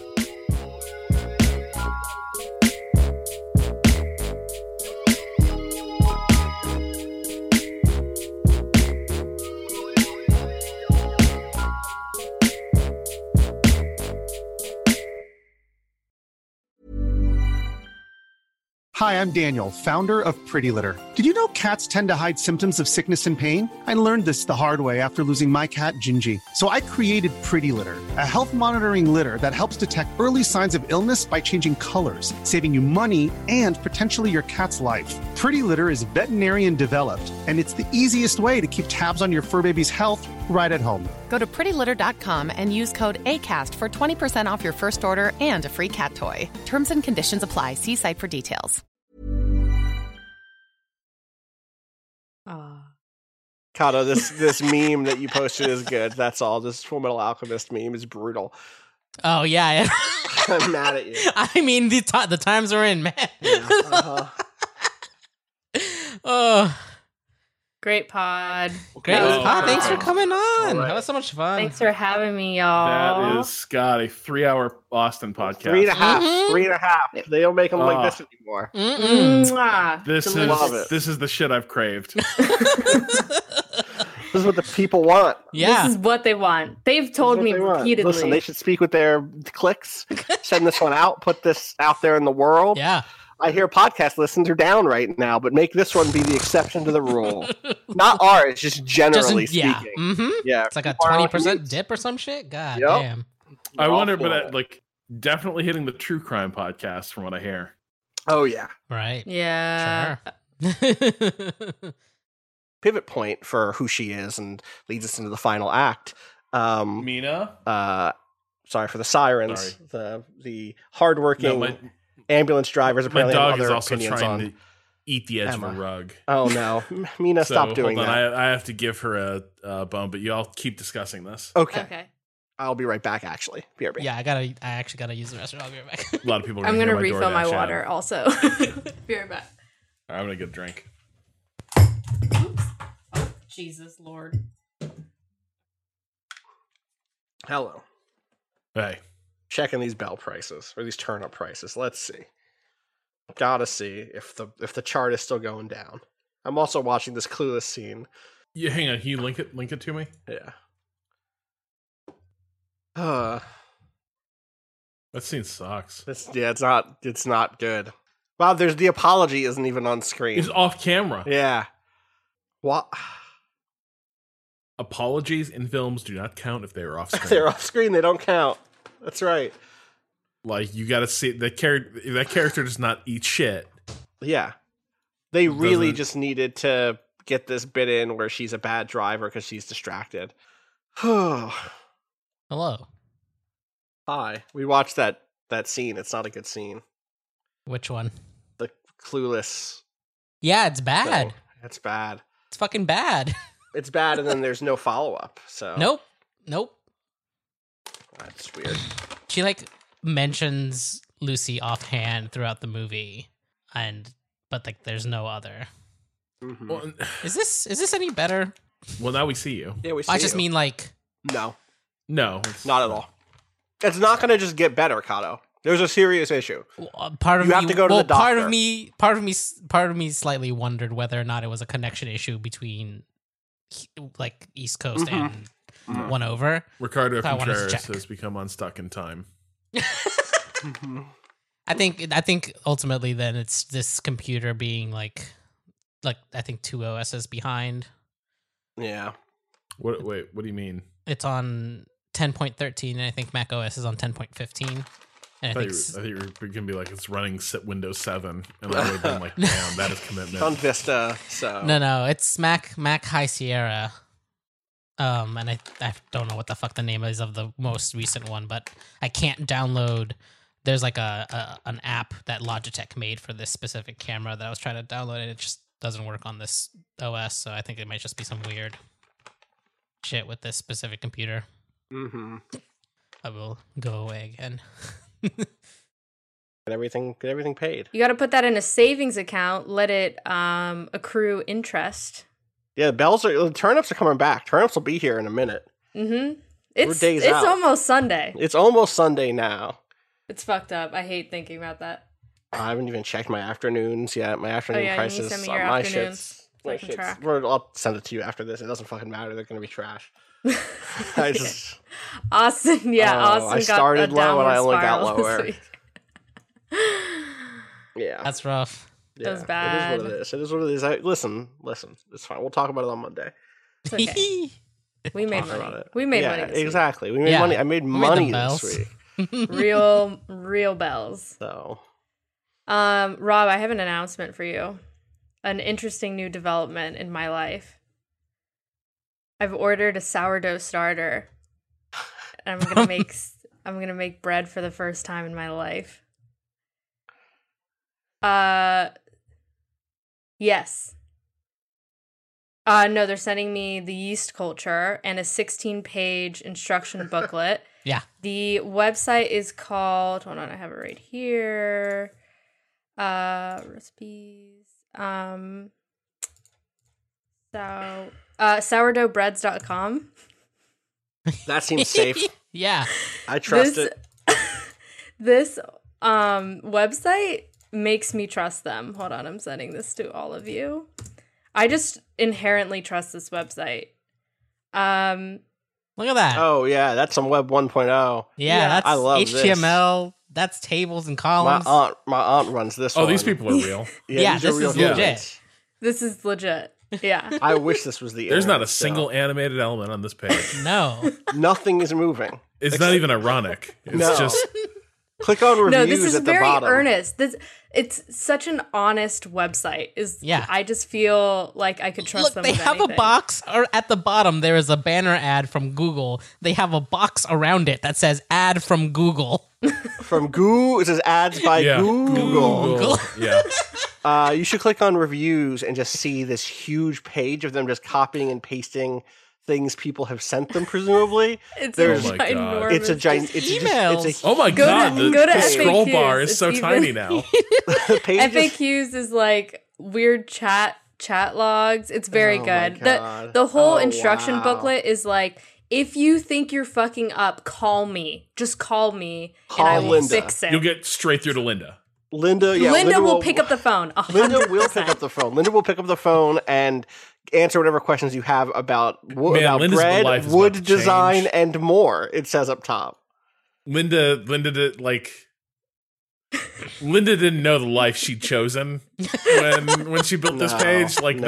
that, it's about to change. Yeah. Please go to the contact us page. It says, if you need help, just email me and you'll get an answer. That's what I call free tech support.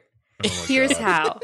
And then wait. she says, Oh sorry my to God. say, but because I've been bombarded with spam like you wouldn't believe, I had to do a little workaround so that my real email Linda's smart. address isn't available to the web crawlers. So to get in touch, just replace the dot my wrong God. Oh, in the email yes. address below with .com, and you can email me easily. This is Linda so- at sourdoughbreads.wrong. It's so- Please it's so change good. wrong to com.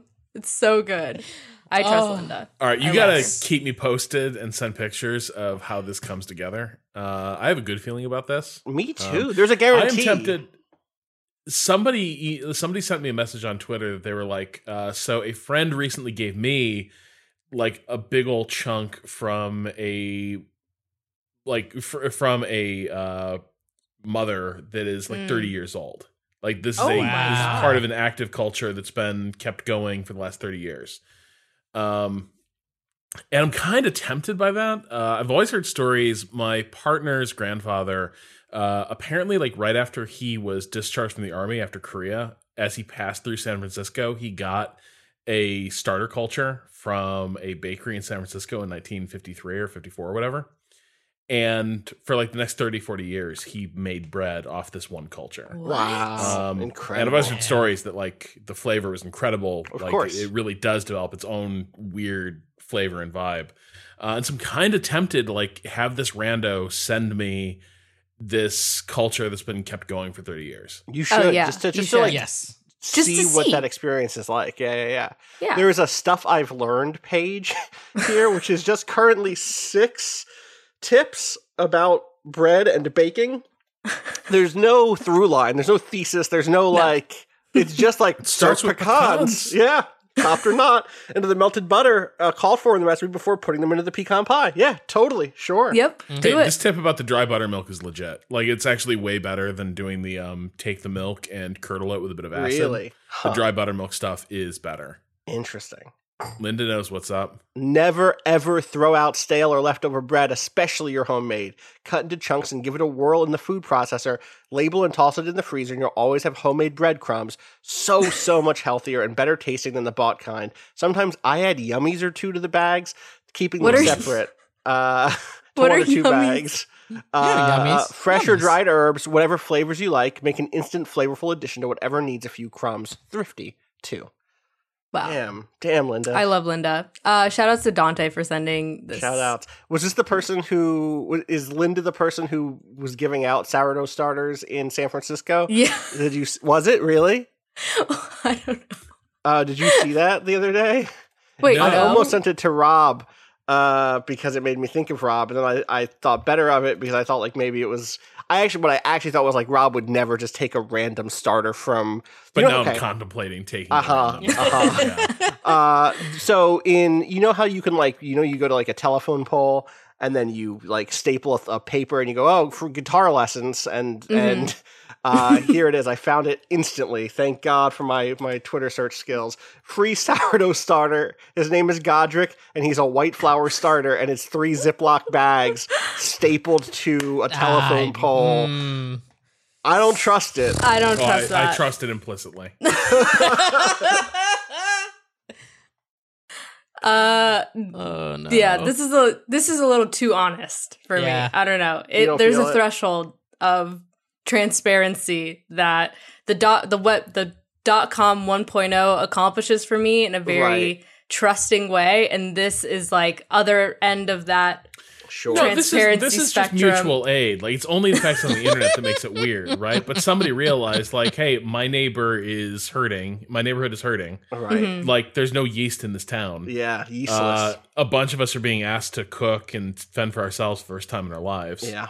And so we're gonna I've made this starter. Meet Godric. Meet Godric, I love it. Is. I've heard there's actually a yeast shortage right now. Oh yeah, that's why I'm like in this boat. I couldn't see. get the active dry.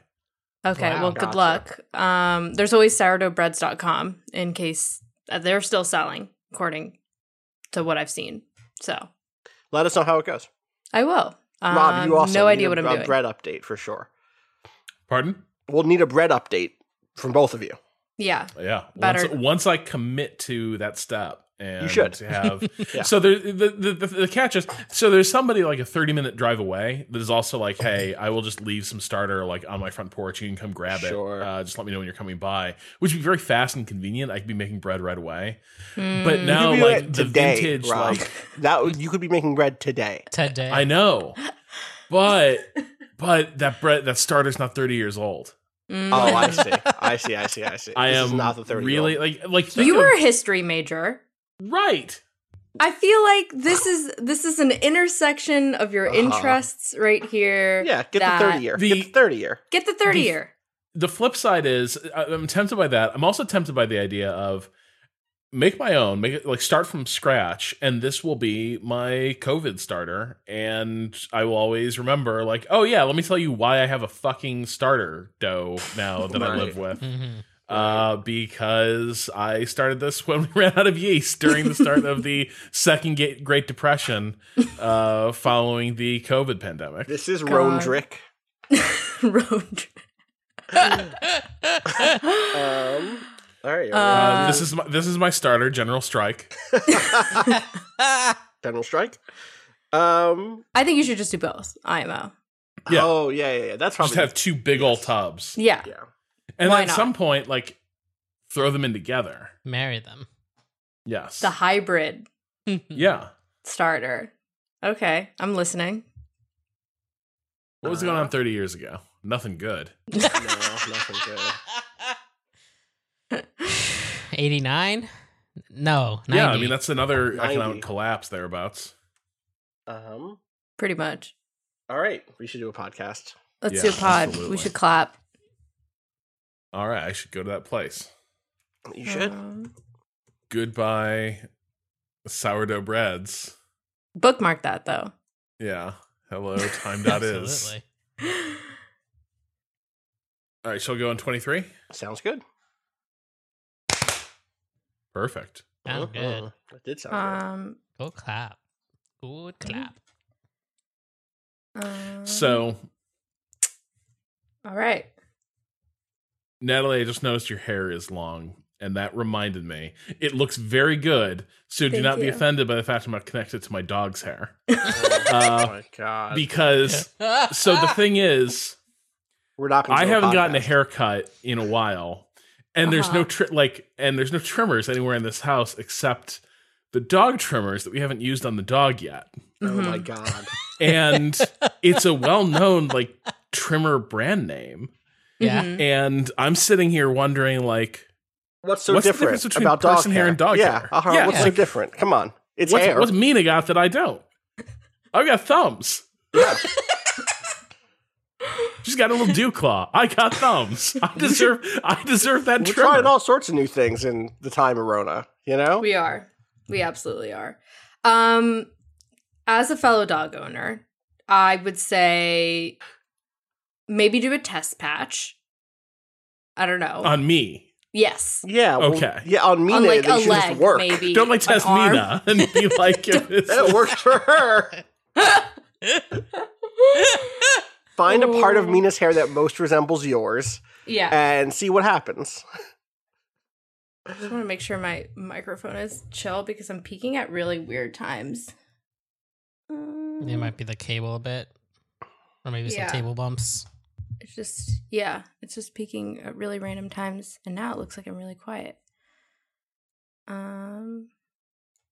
Okay. I'm just gonna sit farther away. All right. Anyway, I would say that you should cut your hair with your dog's hair. I think so too. Trimmer. Wait, there it is. I understood where we Steel were sharpens steel. You know what I mean? I was Hair gonna cuts hair. say, Right. they're making Just tie knives my out of hair. Yeah, you're tired. Just tightening my hair into a tiny little braid, tighter and tighter, and then like securing it with a bit of Mina hair, and like eventually it'll fall off. It's the Loses knife guy on circulation. YouTube, but he's making it out of hair now. Oh my god. God, that guy rules. I haven't watched his stuff in forever. I don't know if he still rules, but at the time Yeah, he he ruled. could. We don't know. All right. Here we go.